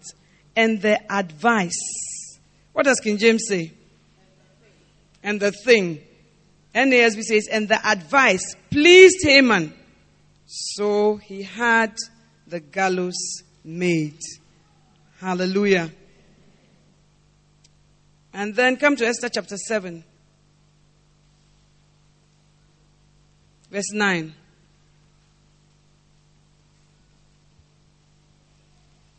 Context question. Let's read from 8, the verse before. Now when the king returned from the palace garden to the place where they were drinking wine, Haman was fallen on the couch where Esther was. Then the king said, will he even assault the queen with me in the house? As the word went out of the king's mouth, they covered Haman's face. Then Harbona, one of the eunuchs who were before the king, said, behold, indeed, the gallows standing at Haman's house, 50 cubits high, which Haman made for Mordecai, who spoke good on behalf of the king. And the king said, hang him on it. So they hanged Haman on the gallows, which he had prepared for Mordecai, and the king's anger subsided. Haman was sharing his problem with his wife Zeresh and all his friends, the Bible says. And he said that, look, I've been promoted. I have so much influence before the king. I'm very powerful, but I'm still not satisfied when I see this Mordecai. Some of us, when we stand around great people, that's how we are. We have everything, but we are still not satisfied. when we see somebody else. It disturbs us. So he came to tell them. And instead of them saying, see what God has blessed you with, and forget about Mordecai, they said, oh, make 50 cubits high something. And then prepare it for Mordecai. He will be hanged on it. And the Bible says, and the advice pleased Haman. Often, the things that accentuate our weaknesses or our evil desires, we like it. The type of advice that leads us where we already want to go. You understand? You already don't like Mordecai. You already wish he was not living. When you see him, you can't live anymore in spite of all your blessings. So you want to do something. Then the person who comes to advise you says, let me take you further. Apart from just being dissatisfied, let's make gallows to hang him. And the saying pleases you because it tickles your fancy, it appeals to your flesh, and it appeals to your evil desires. So you flow with it. So the advice will please you. Watch out the kind of advice that pleases you. And ask yourself, why am I so pleased with this advice? When they say, what? Just pack your things and leave him. Let him know where power lies. You like it because one foot is already out of the door. You see, many years ago, when Mrs. Darker Williams wrote a book, after she first got divorced from her husband, and after that she wrote a book, Reflections of My Life. And in that book, it was a little book. I went for that launching of that book. And I bought a copy. And in that book, she said that when she wanted to leave her husband, many people said no. But those close to her would call her in secret and say, yes, I think you should go. I think you've had enough. I think it's not easy. When I hear your story, I know that it's not easy. I think that you should leave. And she said, some of them in the book, some of them even went ahead to tell her what to claim if the suit goes through, what you should ask for, what you should claim, what you should, whatever. So she took that advice and she walked out. You see, sometimes when you measure things by the pain you are going through, you will take the wrong turn. When you measure by how heartbroken you are, you will take the wrong turn. When you measure by how sad you feel, you will take the wrong turn. You see, so she walked out. Then, when she went to her flat or whatever in America, she realized that, but all these people who advise me, I don't hear from them anymore. I am alone here. I look at just my bed, my ceiling, my room, and I wonder where they are. And in the book, she said that her husband would call her. You know, our son has temperature. It's rising at this level. So you must come. And you must. That was what propelled her to go and see her son. And as soon as she got there, sat down, put the child on her lap, the temperature just dropped. And the Lord spoke to her and said that, all those your advisors, since you left, have they walked you through this process? Do you hear from them? And she had to answer the question, no. So where are they? They are not here. I thought you said they loved you. I thought so, Lord. How come you are where you are standing? Because of advice. And so when she saw that her son's temperature was, she decided that I'll go back. Because my husband is pleading for me. I'm not hearing at all, but this experience has taught me that the people who advised me, they are not there to walk me through it. So it's time to make a roundabout turn and go. The type of counsel that we receive can sometimes make us take decisions that we may not be able to reverse anymore. And what Satan is after is not that, oh, you should just leave or you should just whatever. It's actually to create a certain situation and to affect things at a certain level. It's not about you and your marriage. It's higher than that. It's higher than that. But he needs you and I, our cooperation, for us to flow. And when you look at your pain, your discomfort like Haman, and then people lead you, you want to go to Tarshish, and then you get there, the trotro is also going to Tarshish. You will board it fully. You will get on it fully. You will pay the fare. Even when they say you just came, so get down. He said, no, then this one should get down. I'd rather give him money because and the wind has come to blow you in that direction. Zeresh, his wife, and all his friends. Majority does not always mean the counsel is good. Every single one of. Sometimes your friends just want to tell you something that will not make them uncomfortable. So they just tell you, do this, do that, do that. And you go and do it. Not knowing that gallows that you were building, you were going to be hanged on it. And if it's 50 cubits high, then when you are hung up there and later they cut the rope, your fall will be greater. But you didn't. This is a great lesson. That whatever you are digging for yourself. When the king wanted to bless Mordecai, he said, what shall be made for a man who has honored the king? And again, Haman thought it was him. So he said that, they should get him a horse that the king himself sits on. They should give him a ring. They should give him robes that the king has worn. Because he thought it was for him, he opened his heart full scale. And then when he finished, the king said, then do that for Mordecai. And he didn't learn from that. He went again and made 50 cubits high gallows, thinking that it's Mordecai who will be hanged on it. And we as women, we do that so much to gain unnecessary favors. We are stepping on people, we are whatever, not knowing that the gallows that we are building are for our own hanging in the future. That we will see a bit far. That the Lord will grant us the scales on our eyes to fall. So when the king got angry and said that, look how he's behaving with the queen. Then somebody there called Habona said that, actually, if you want to punish him, he has already made some gallows. He has already prepared something for somebody else. He can be hanged on it. Do you think that if Haman knew, he will even make the gallows in the first place? If you know that you are the one going to hang on it, you will not construct it. But you don't know. That's what the Bible says, that love your neighbor as yourself. Things that you don't want to be said about you, don't say that about your neighbor. When somebody's issue comes up, you destroy the person completely. Do you know the second missionary's wife who changed? I was telling my husband, I said, people do change. The only thing they need is the latitude to change. Because if she had just been dismissed, come now, you are some way wife, you are this, you are that, perhaps she would have gotten worse. But staying there and God himself reaching him in his own time. Today she's an evangelist to other missionary wives, telling them that they should go.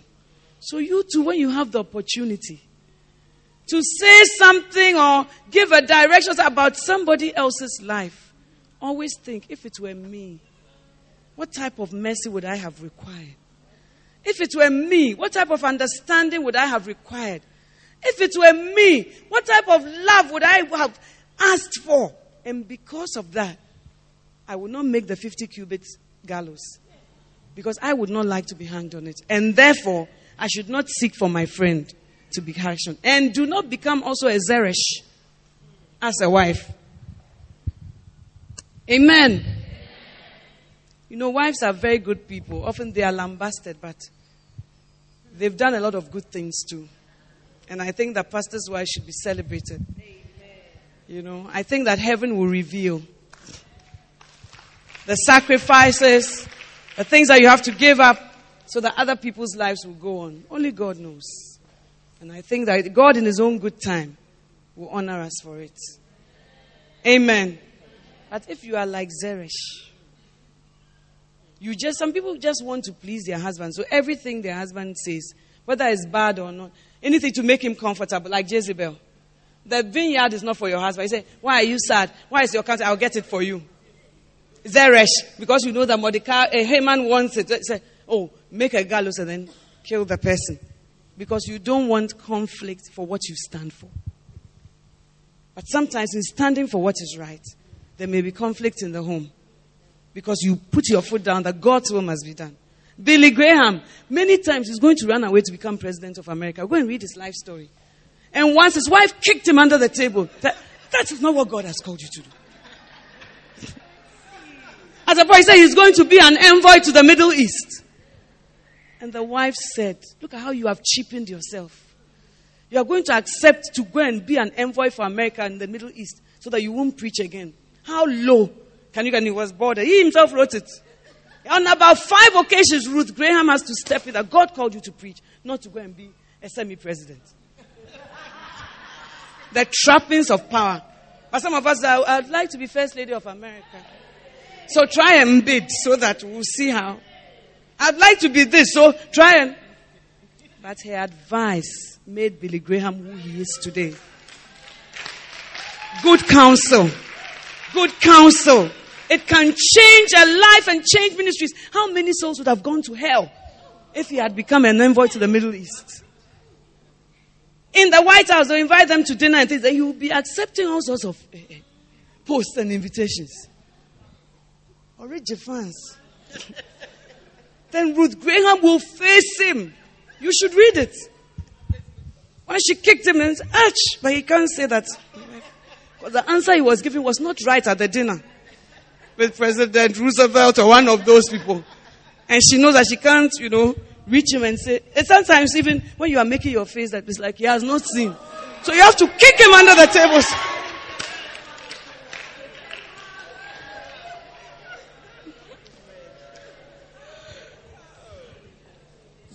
By good counsel, make war. She made war, Ruth Graham, with good counsel. And today she has passed on to eternity. And when they were very old, the husband was interviewed. He was doing his last crusade in America, in New York. He said, what is your one wish? He said that my one wish will be that Ruth and I will hold our hands and enter heaven together. So many people give me the credit, but I know that I owe so much to Ruth. Kenneth Hagin also said that people say, oh, I've raised my children well, they are in the ministry, and people give me all the credit, but I know that it's not me. If you have the opportunity to be in a place like Ruth Graham, you will just decide on what I'll get, the car I'll sit in, the clothes I'll get, the comfort I'll have, and then you decide in the flesh. You will walk wholly in the flesh. And you may even like to please the president who has invited you. So you say, oh, President Carter, yes, try and take him. He will work. It will be very good. Billy, I think you can do it. I'm going to help you with your correspondence and all that. Go for it, Billy. Because you are looking at your status, your salary. Because when you are in the ministry, it's not always like that. When I read his life story, I was surprised that people had faced this. That's why he's going to preach somewhere. They said, we don't want such an imposter in our midst. Because by the time he has developed, he's a respectable evangelist. But it was not like that. Amen. And one thing also, when I read her life story by her children write some of the chapters. It said that mommy would have been healthier if she had learned to kick a few shins of the church members. Do you understand it? She was too lenient with the church members and the evangelistic team. So if she had faced them a bit, it would have been better for her. That's what the children are saying. But God is the rewarder. What type of counselor are you? Are you a Zeresh? Do you decide based only on how you feel? Do you decide based only on the comforts of this life? When we can't see you and we can't hear, what do you say?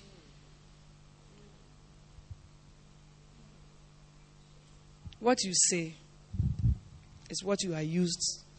What is used to hang you. So take heed.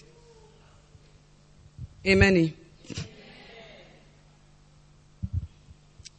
1 Kings 12 verse 7.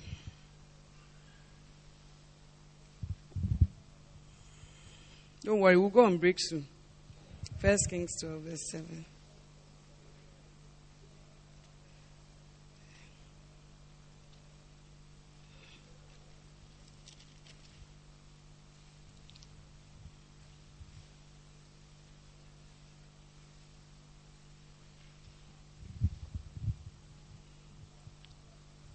Let's read from verse 6. 1 Kings 12, verse 6. Solomon is dead. Rehoboam is king. Verse 6, and King Rehoboam consulted with the elders who had served his father Solomon while he was still alive, saying, how do you counsel me to answer this people? Then they spoke to him, saying, if you will be a servant to these people today, will serve them, grant them their petition, and speak good words to them, then they will be your servants forever. But he did what?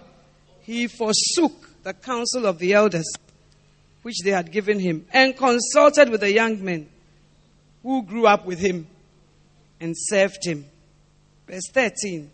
And the king answered the people harshly, for he forsook the advice of the elders which they had given him.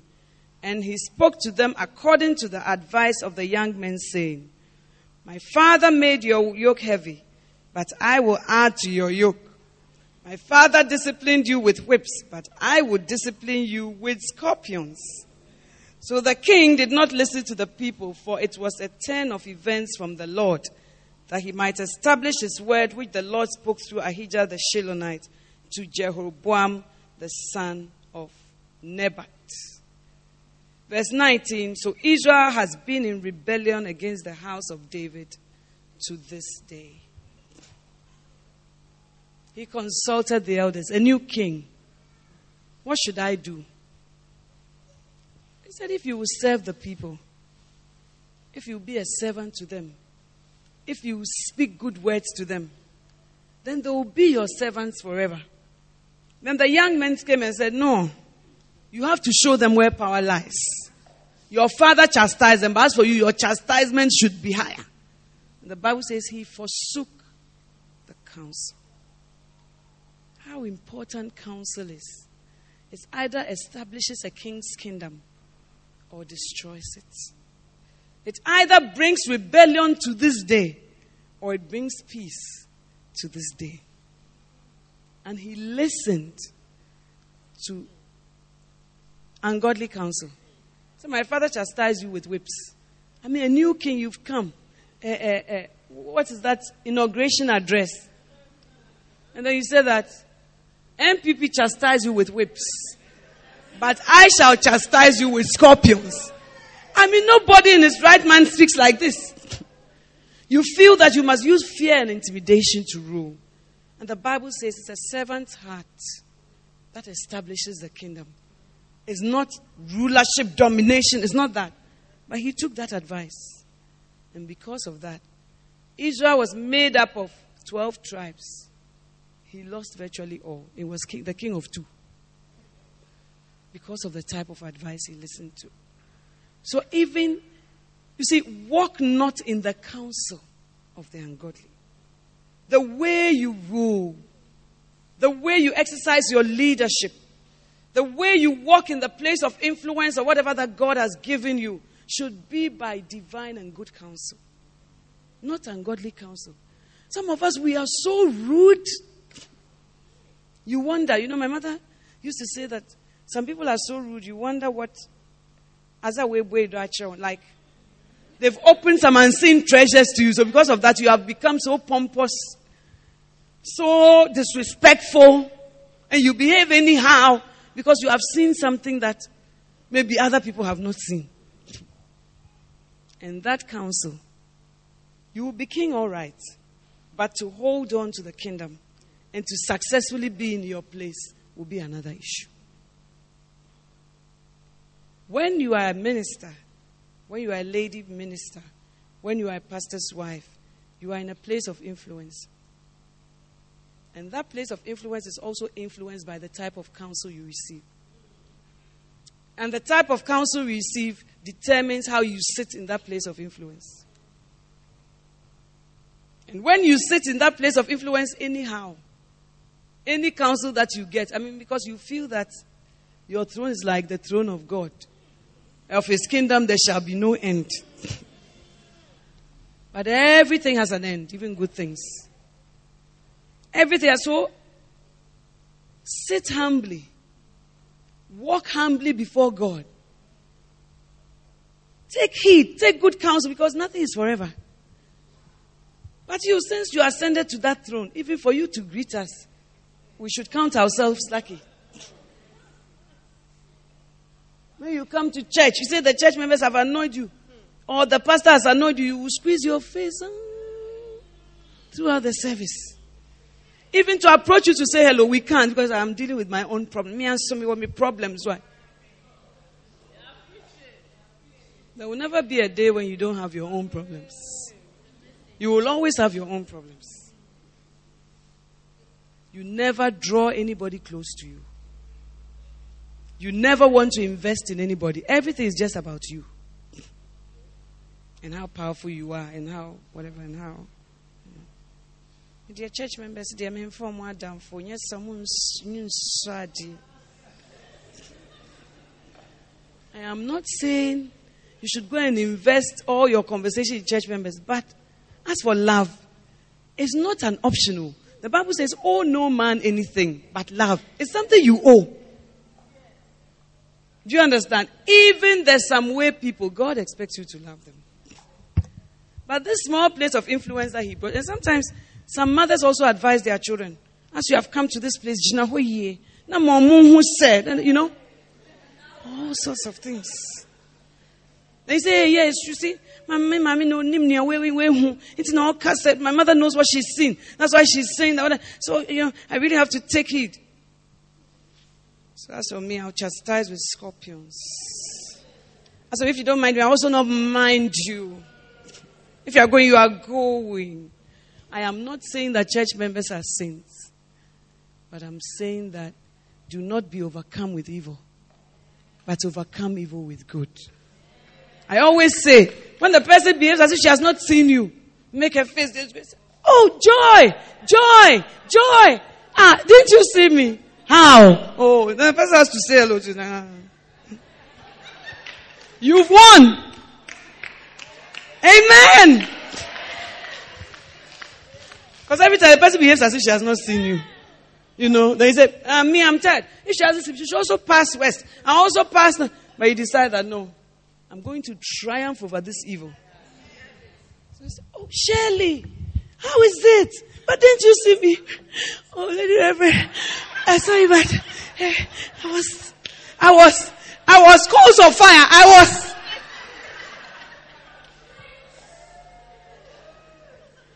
By good counsel, make war. Amen.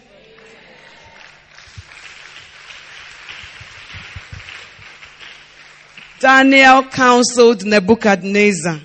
Daniel chapter 4, verse 27. This is why we are doing a sword drill, whether you know your Bible. Let's see.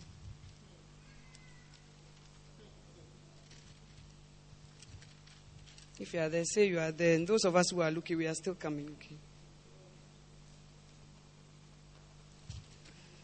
Daniel chapter 4. You just look at your table of contents. It doesn't matter.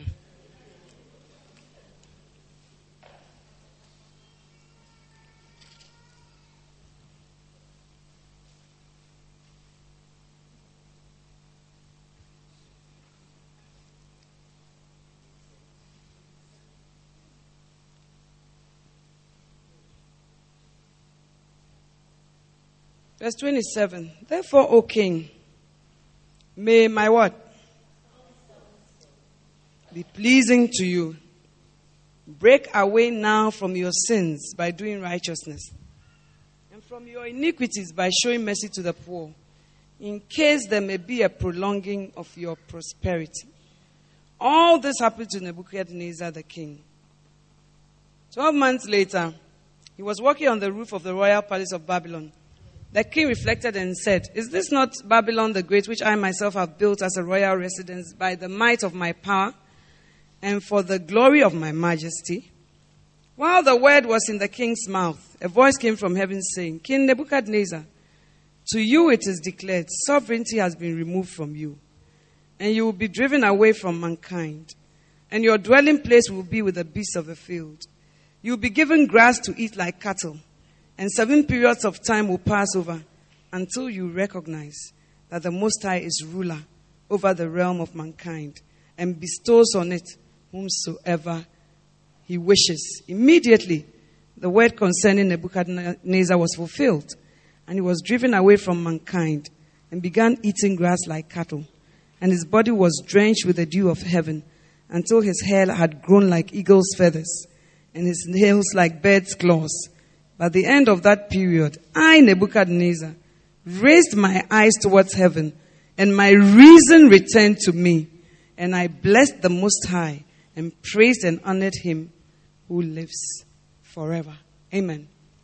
What had happened is that Nebuchadnezzar had a dream about a tree and a tree stump and all that. And then he shared it with Daniel. And Daniel said, this is what it means. And I'm advising you because of this dream. Break away from your sins by doing righteousness, and from your iniquities by showing mercy to the poor, in case God prolongs your prosperity. But Nebuchadnezzar did not listen. And then he was led out like an animal. He began to eat grass. Immediately, he began to eat grass like an animal. His hair grew like the feathers of an eagle. He must have been a very unpleasant thing to look upon. What made him end up there? Counsel. And Daniel said, let my counsel be pleasing to you. Because it wasn't pleasant counsel. But you can let it be pleasing. It may not be pleasant, but the way you receive it can make it be pleasing to you. And because he didn't receive it with a pleasing attitude, he didn't do anything about it. When Daniel said, break away from your sins by doing righteousness, and your iniquity by showing mercy to the poor, and maybe God will prolong your prosperity. Because he was very prosperous then. He didn't do anything about it. And because of that, he ended up in the forest like an animal. And it was when he raised his eyes and said, God, you are sovereign and you reign. Immediately everything changed. Why do you use your life as an experiment?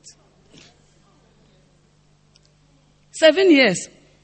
Why do you take your life to the lab when guinea pigs can be used and mice?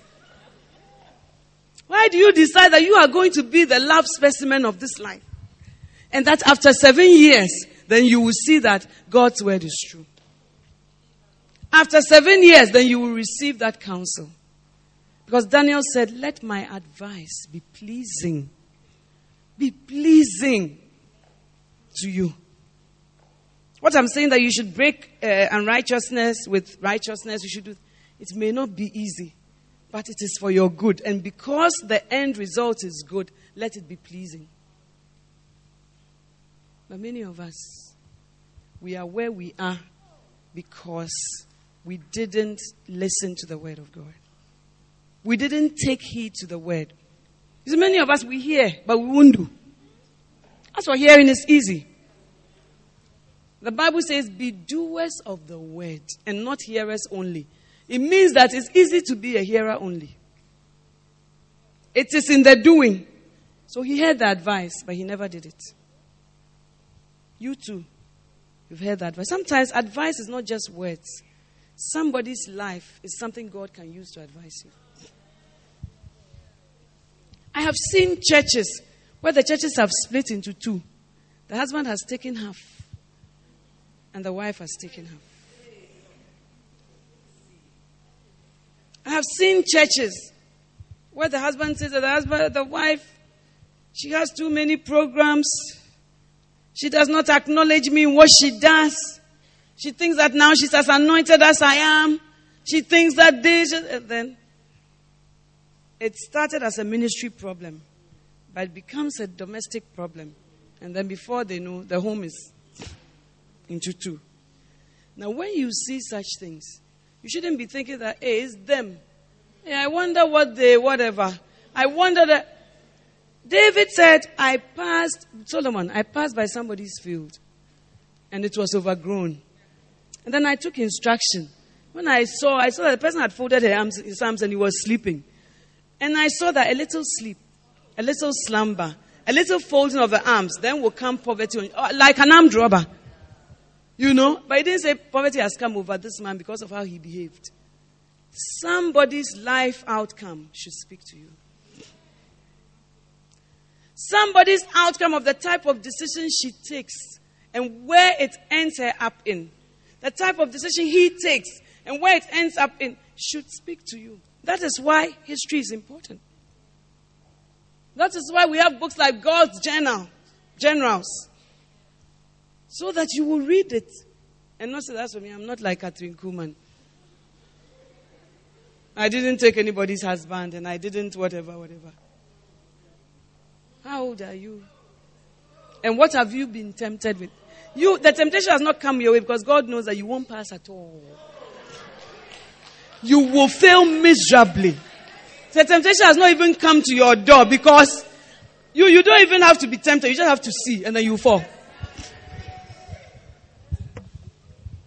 People's lives, even in the Bible, should speak to us. Whenever I hear anything about any ministry, any church, I don't think it's them. I think, Lord, what lesson can I glean from this? What can I also learn from? And I tell ladies at meetings and ladies in ministry that no matter how much God lifts you, let your husband always feel that you are honoring him in what you are doing. Because no matter how high a man soars, he still wants to feel that you are his wife. No matter how high a man is, it doesn't mean he will not be intimidated with your little level that you are at. Amen.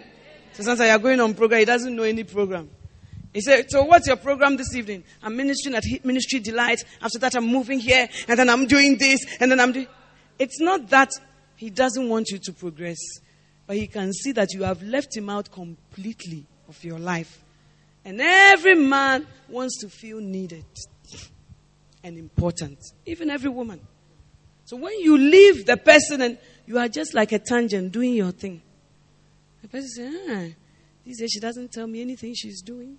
One husband was complaining to me. He said that, look, my wife, if there's anything to do with ministry, she will jump at it. She's doing this. She's doing that. She's at the conference with you, lady pastor. Ask her whether she even left one boiled egg in the house as she's sitting there.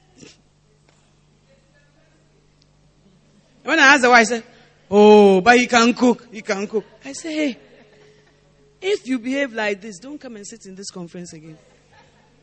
Because that's not what the conference is about. And the husband told me, she has even made me listen to a lot of Daughter I Can Make It messages. And I've seen that that's not what you say there. Hey, poor me.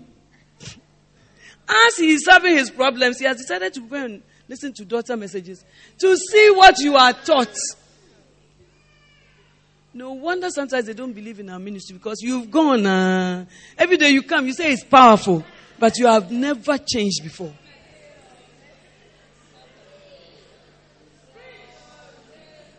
You are fighting. It's not that you don't have a good cause. You are right.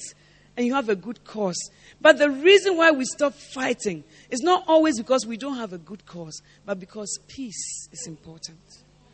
So sometimes you lay down your weapons, not because you are not right, but because as you fight, more things are being destroyed. And there's nothing left to fight for anymore. So then we say that, look, hold your peace. Leave it. The Lord will fight for you. And some of you, to let somebody fight for you, you are not used to. All issues must be solved by you. All territory must be taken by you. And pastor, how he behaved like this, and how he did this, and how he did that, and how he did that. You don't know. And I said, I know. I know as much as I've been told to know. But I'm saying that laying down your weapons, it's also a way of winning the person back. It's not sorting out court, prosecution, defense, present your case. Prosecution also defend your case. Then after all the prosecution that you say, I rest my case. Then members of the jury, have you reached a verdict? Then these members of your jury, the jury are your foolish friends who don't tell you anything good. And of course they've reached a verdict. By yielding. Do you think Jesus died because the people were fair? Do you think he died because the people judged? Pontius Pilate said, I see no wrong in this man. But because of the people shouting and clamoring, I'll give him up. He said, let me just chastise him and let him go. But even in law, when somebody has not done anything, how do you chastise him? Chastisement, maybe, there are different degrees of punishment. Maybe first degree felony. So, if you say you are chastising, maybe he misbehaved a bit. But you say you find no fault in him. And yet, you will chastise him and let him go. And the people say, no, we want him to die. Did Jesus die because he was wrong and the people were right? Was he crucified, stabbed, spat upon, slapped, given vinegar because his enemies were right? He went through that because God had ordained that he should walk that road and that at the end his purpose will be established. Some of the things that you are going through is not because you are wrong. And it's not because the other person is right. But it's because God knows how to work good out of evil. Amen. But you are used to right and wrong, justice and injustice, court and jail, this and that. So everything is, I'm right. I have a case. Everybody knows. The evidence is there. That this is there. All the evidence and everything is there. But still, we say, let go and let God. Amen. Daniel gave counsel to Nebuchadnezzar. Pontius Pilate's wife advised him. Matthew chapter 27, verse 19. Matthew 27, verse 19.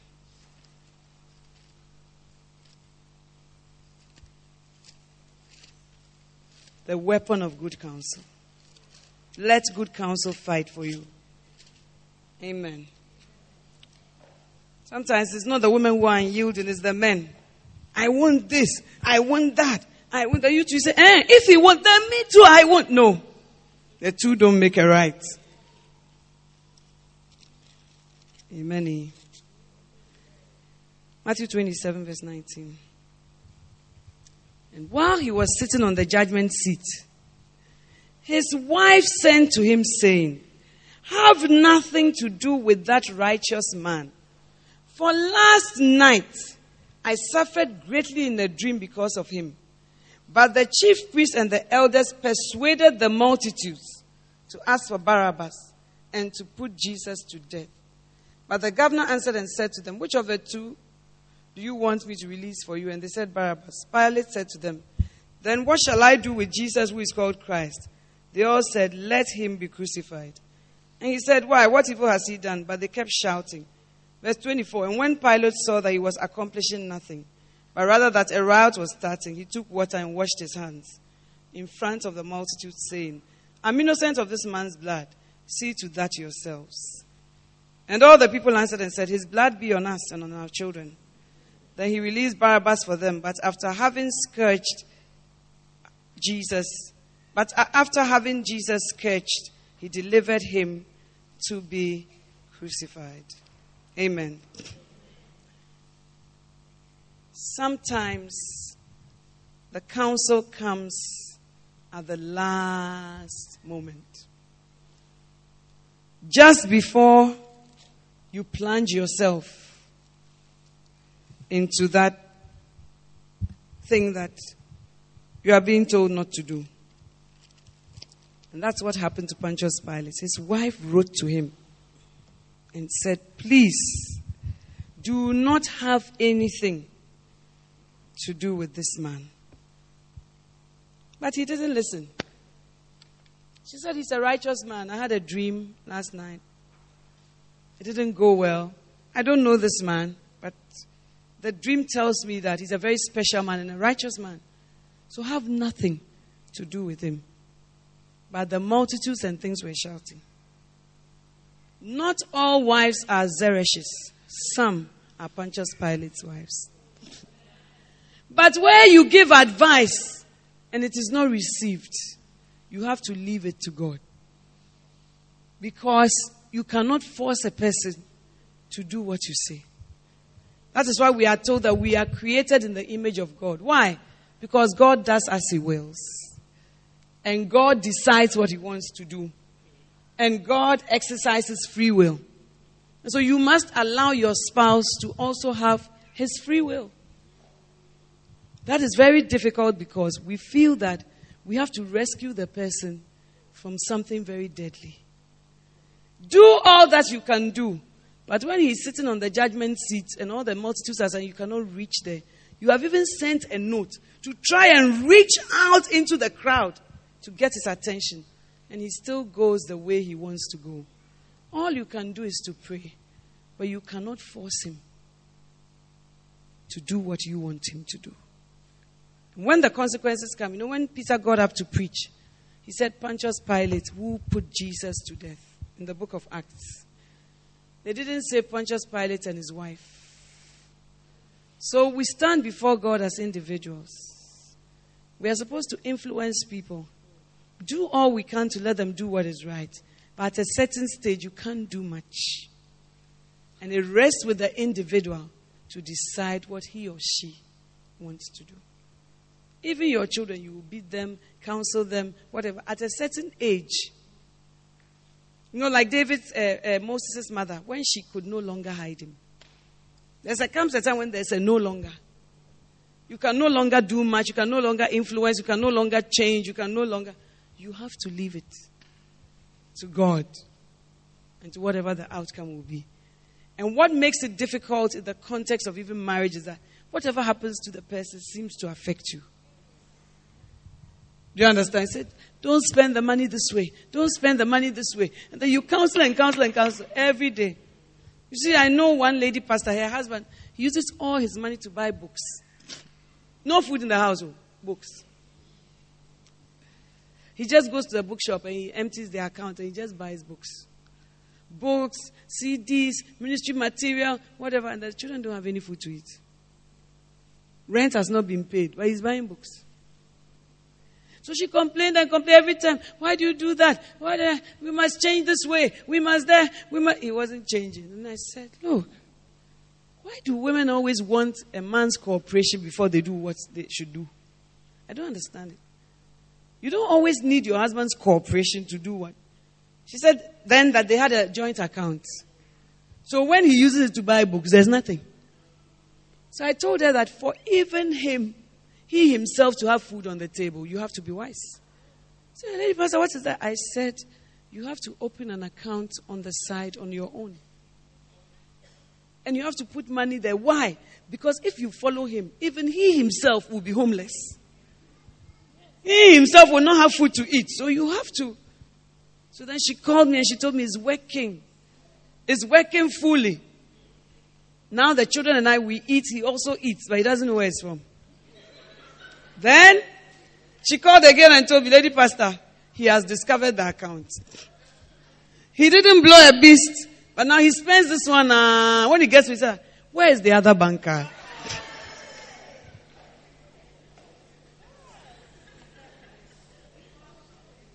I told her that now, maybe you need to learn how to keep cash on you without having a bank account.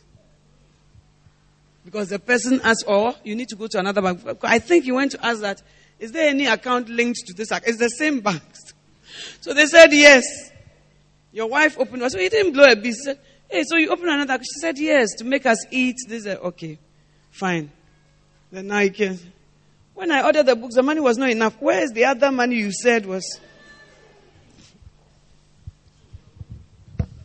But there are things that I think that you don't need the other person's cooperation to do just so that you can save the family and save the day. Like Abigail. She didn't need neighbors. Some of us will go and ask neighbor. So the food, can I take some to David? It's a foolish question. You should not even ask it. Because the food in the house, he does not know what's in the house and he does not regulate it. But you know that to save Nabal, his household and all that, he himself, you need to send food to David. So you organize that food in your own way and take it to David. Amen. And then when you come back, you don't just speak that. I just took food to David. You wait. Because when she got there, he was not sober. He was drunk. But when he was sober, then she told him, at the right time, then you tell the person. Abigail was a woman of good understanding. And when she spoke to David, David said, blessed be thy advice. The advice she gave to David established his kingdom. We'll come to that. Amen. So you need some Abigailism to know how to function. Sometimes you say, don't do this again. Don't do this again. And the person keeps doing it. You have to ask yourself, what's the way forward? Without being cantankerous, what's the way forward for me? Do you understand? So you need a certain wisdom, like the wisdom of Abigail to know. And most of you, if the servant had told you that David came to ask for food, and Nabal said there was no food, insulted him. Meanwhile, David has been very good. You will charge to your husband's room. And meanwhile, David's armies will be advancing. You will go and solve problems that you don't need to solve. Hey, neighbor, why did you go and tell David that? Do you know what David does for us? This man has been looking after us throughout the night. And he has been caring for us all this time. Why is it that now he's asking you for food? And you say, neighbor, I don't think that is right. I think you are being very unreasonable. And I think you are being whatever. Why do you talk that will not achieve anything? And David and the armies are progressing. You need to take a decisive decision. What must be done to calm David in this situation? I must send raisins, figs, and food to him to quieten that situation. Then after that, I can have a discussion with neighbor.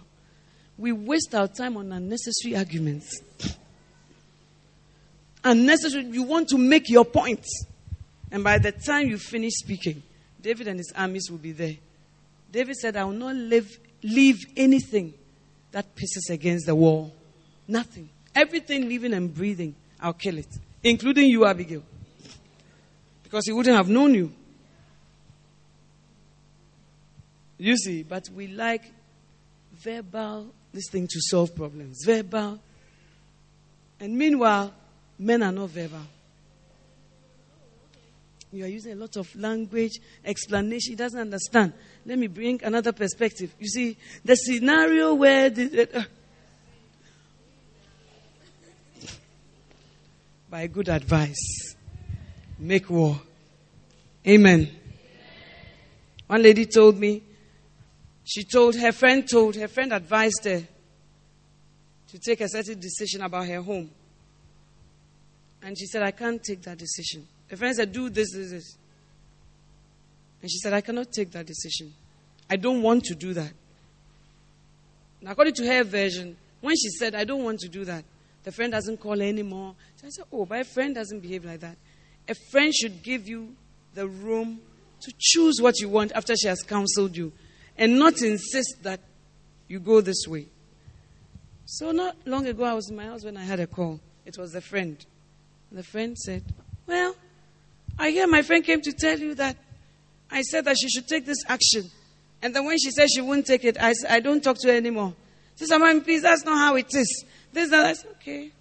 I did find it some way that if your counsel is not taken, then the friendship has ended. I think that's too controlling and too manipulative. But if that's not what she said, that's not what I said. I gave her the counsel. When she didn't take it, I still flowed. I said, that's how it should be. It shouldn't be that because she didn't take, even God, you don't take his advice. But he doesn't take the sunshine from you. He doesn't cut off your oxygen. You don't take his advice, but he's flowing with you. So you too, when your husband doesn't take your advice, don't make Second World War. God himself knows how to sort it out. Amen. Because he didn't take your advice, you wouldn't talk to him 3 weeks and things. You see? Amen. Haman was counseled. Okay, let's look at God also counsels us. Revelation 3 verse 18. I think we'll end on that note. Revelation 3, chapter 3 verse 8.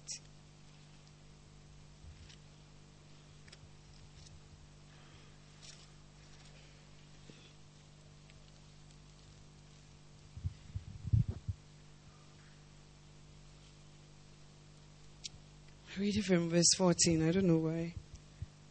From verse 14. And to the angel of the church in Laodicea write, the Amen, the faithful and true witness, the beginning of the creation of God, says this: I know your deeds, that you are neither cold nor hot. I would that you were cold or hot. So because you are lukewarm and neither hot nor cold, I will spit you out of my mouth. Because you say, I am rich and have become wealthy and have need of nothing, and you do not know that you are wretched and miserable and poor and blind and naked. Verse 18 is the verse we are looking for. I advise you, or I counsel you, to buy from me gold refined by fire, that you may become rich, and white garments that you may clothe yourself, and that the shame of your nakedness may not be revealed, and eye salve to anoint your eyes, that you may see. Those whom I love, I reprove and discipline. Be zealous, therefore, and repent. Amen. Now, God is talking about the Laodicean church. And he tells them, I know your deeds. I know you are neither cold nor hot. You are lukewarm. But from your perspective, things are different. You say that you are rich and you have become wealthy.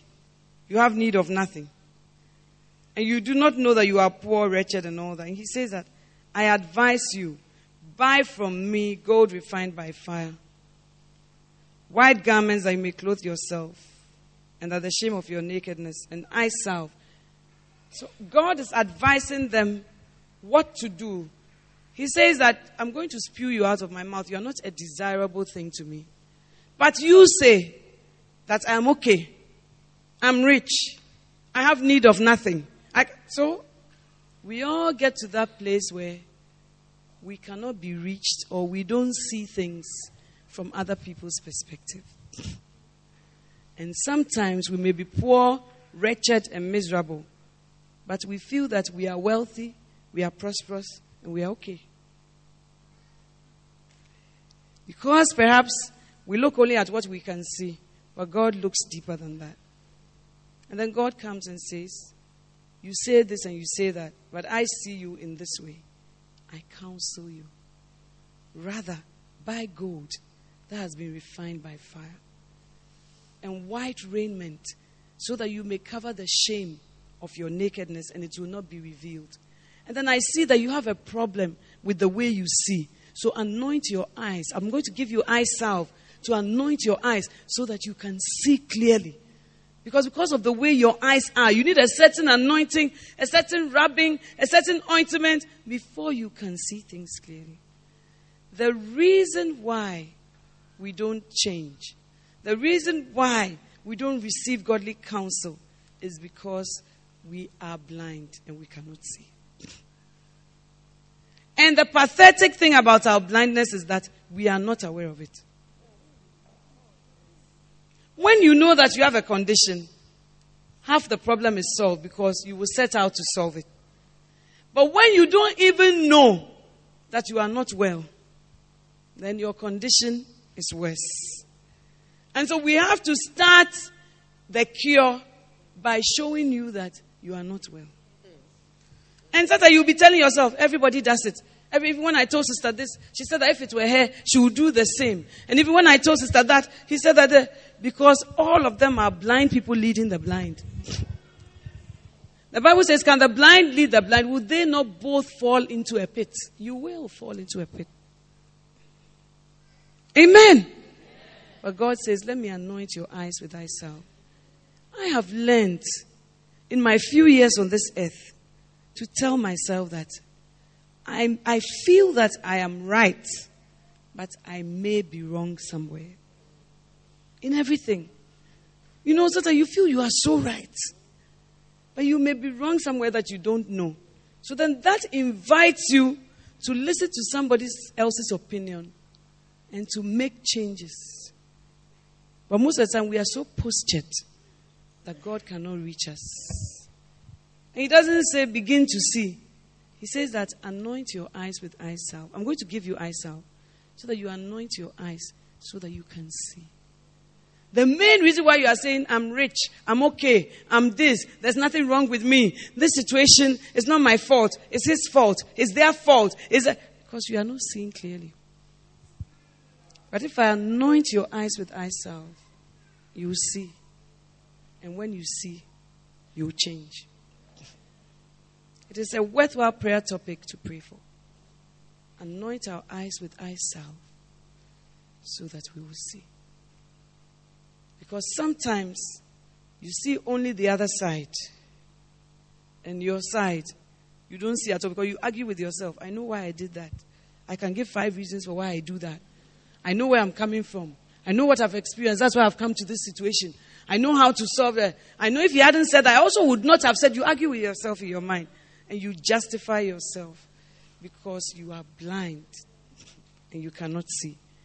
And God comes to you and says, look, you are saying this and this and this about yourself. You are saying this and this about the situation. But I counsel you. I don't command you. I don't force you. But I counsel you that you buy eye salve from me and use it to rub your eyes. And then you see. There's no problem that is one person's problem. There's no such thing. There's no problem that everything is one person who is at fault. Even if he's 99% wrong, 1% belongs to you. Work on your 1%. And stop busying yourself pointing out the 99% that only the Holy Ghost can change. You work on that 1%.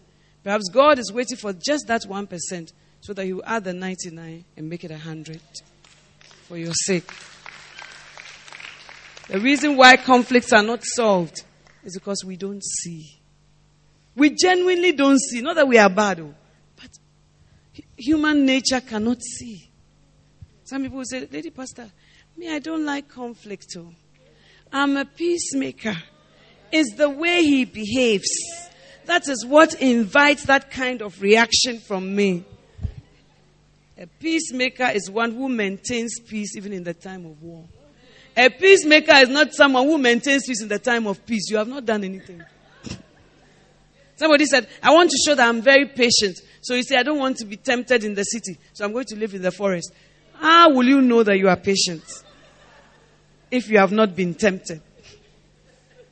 I counsel you, buy from me gold, tried in the fire. Peter said that our faith, like precious faith, is like gold that has been tried in the fire. Anything that God will give you that is gold will have to be purified and tried before it becomes what it has to be. It is, I counsel you, buy from me gold. You know, gold tried. And it is in the trial part that I wish I could tell you that when trials come, I say, oh God, just let them flow. Your handmaiden receives them. Hey, we all don't like trials. We all don't like difficult things. We all don't like things that make us weep. The Bible says a crushed spirit. Sometimes your spirit is so crushed. Sometimes when you go to prayer, you don't even know what to say. You don't have words. Sometimes you cry like a little child that has been beaten. Broken.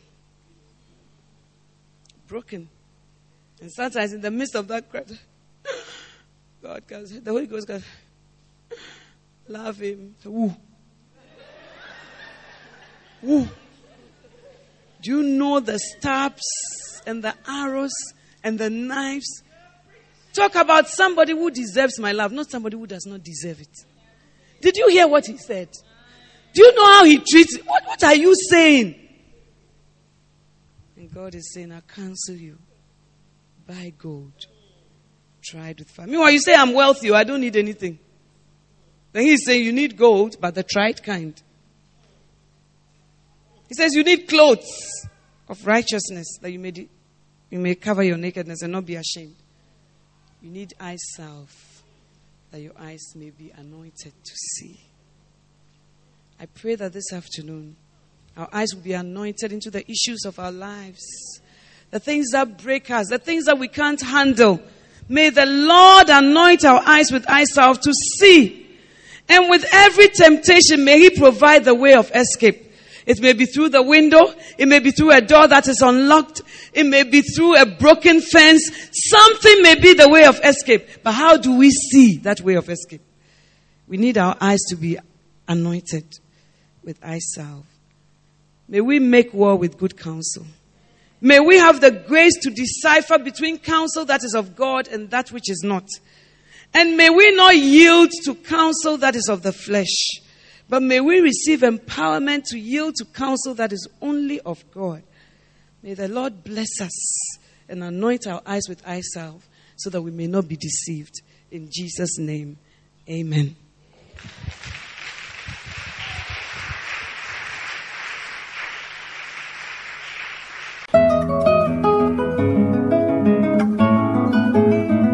It was great having you today. To find out more about the resources available by Adelaide Heward Mills, please visit the Vision Bookshop at the Qodesh, North Kaneshie, or meet her on Facebook at Reverend Mrs. Adelaide Heward Mills. For prayer and counseling, please call 0243 187 900. You can also drop us an email at honeyonmylips@gmail.com. We would love to hear from you. Until next time, God richly bless you.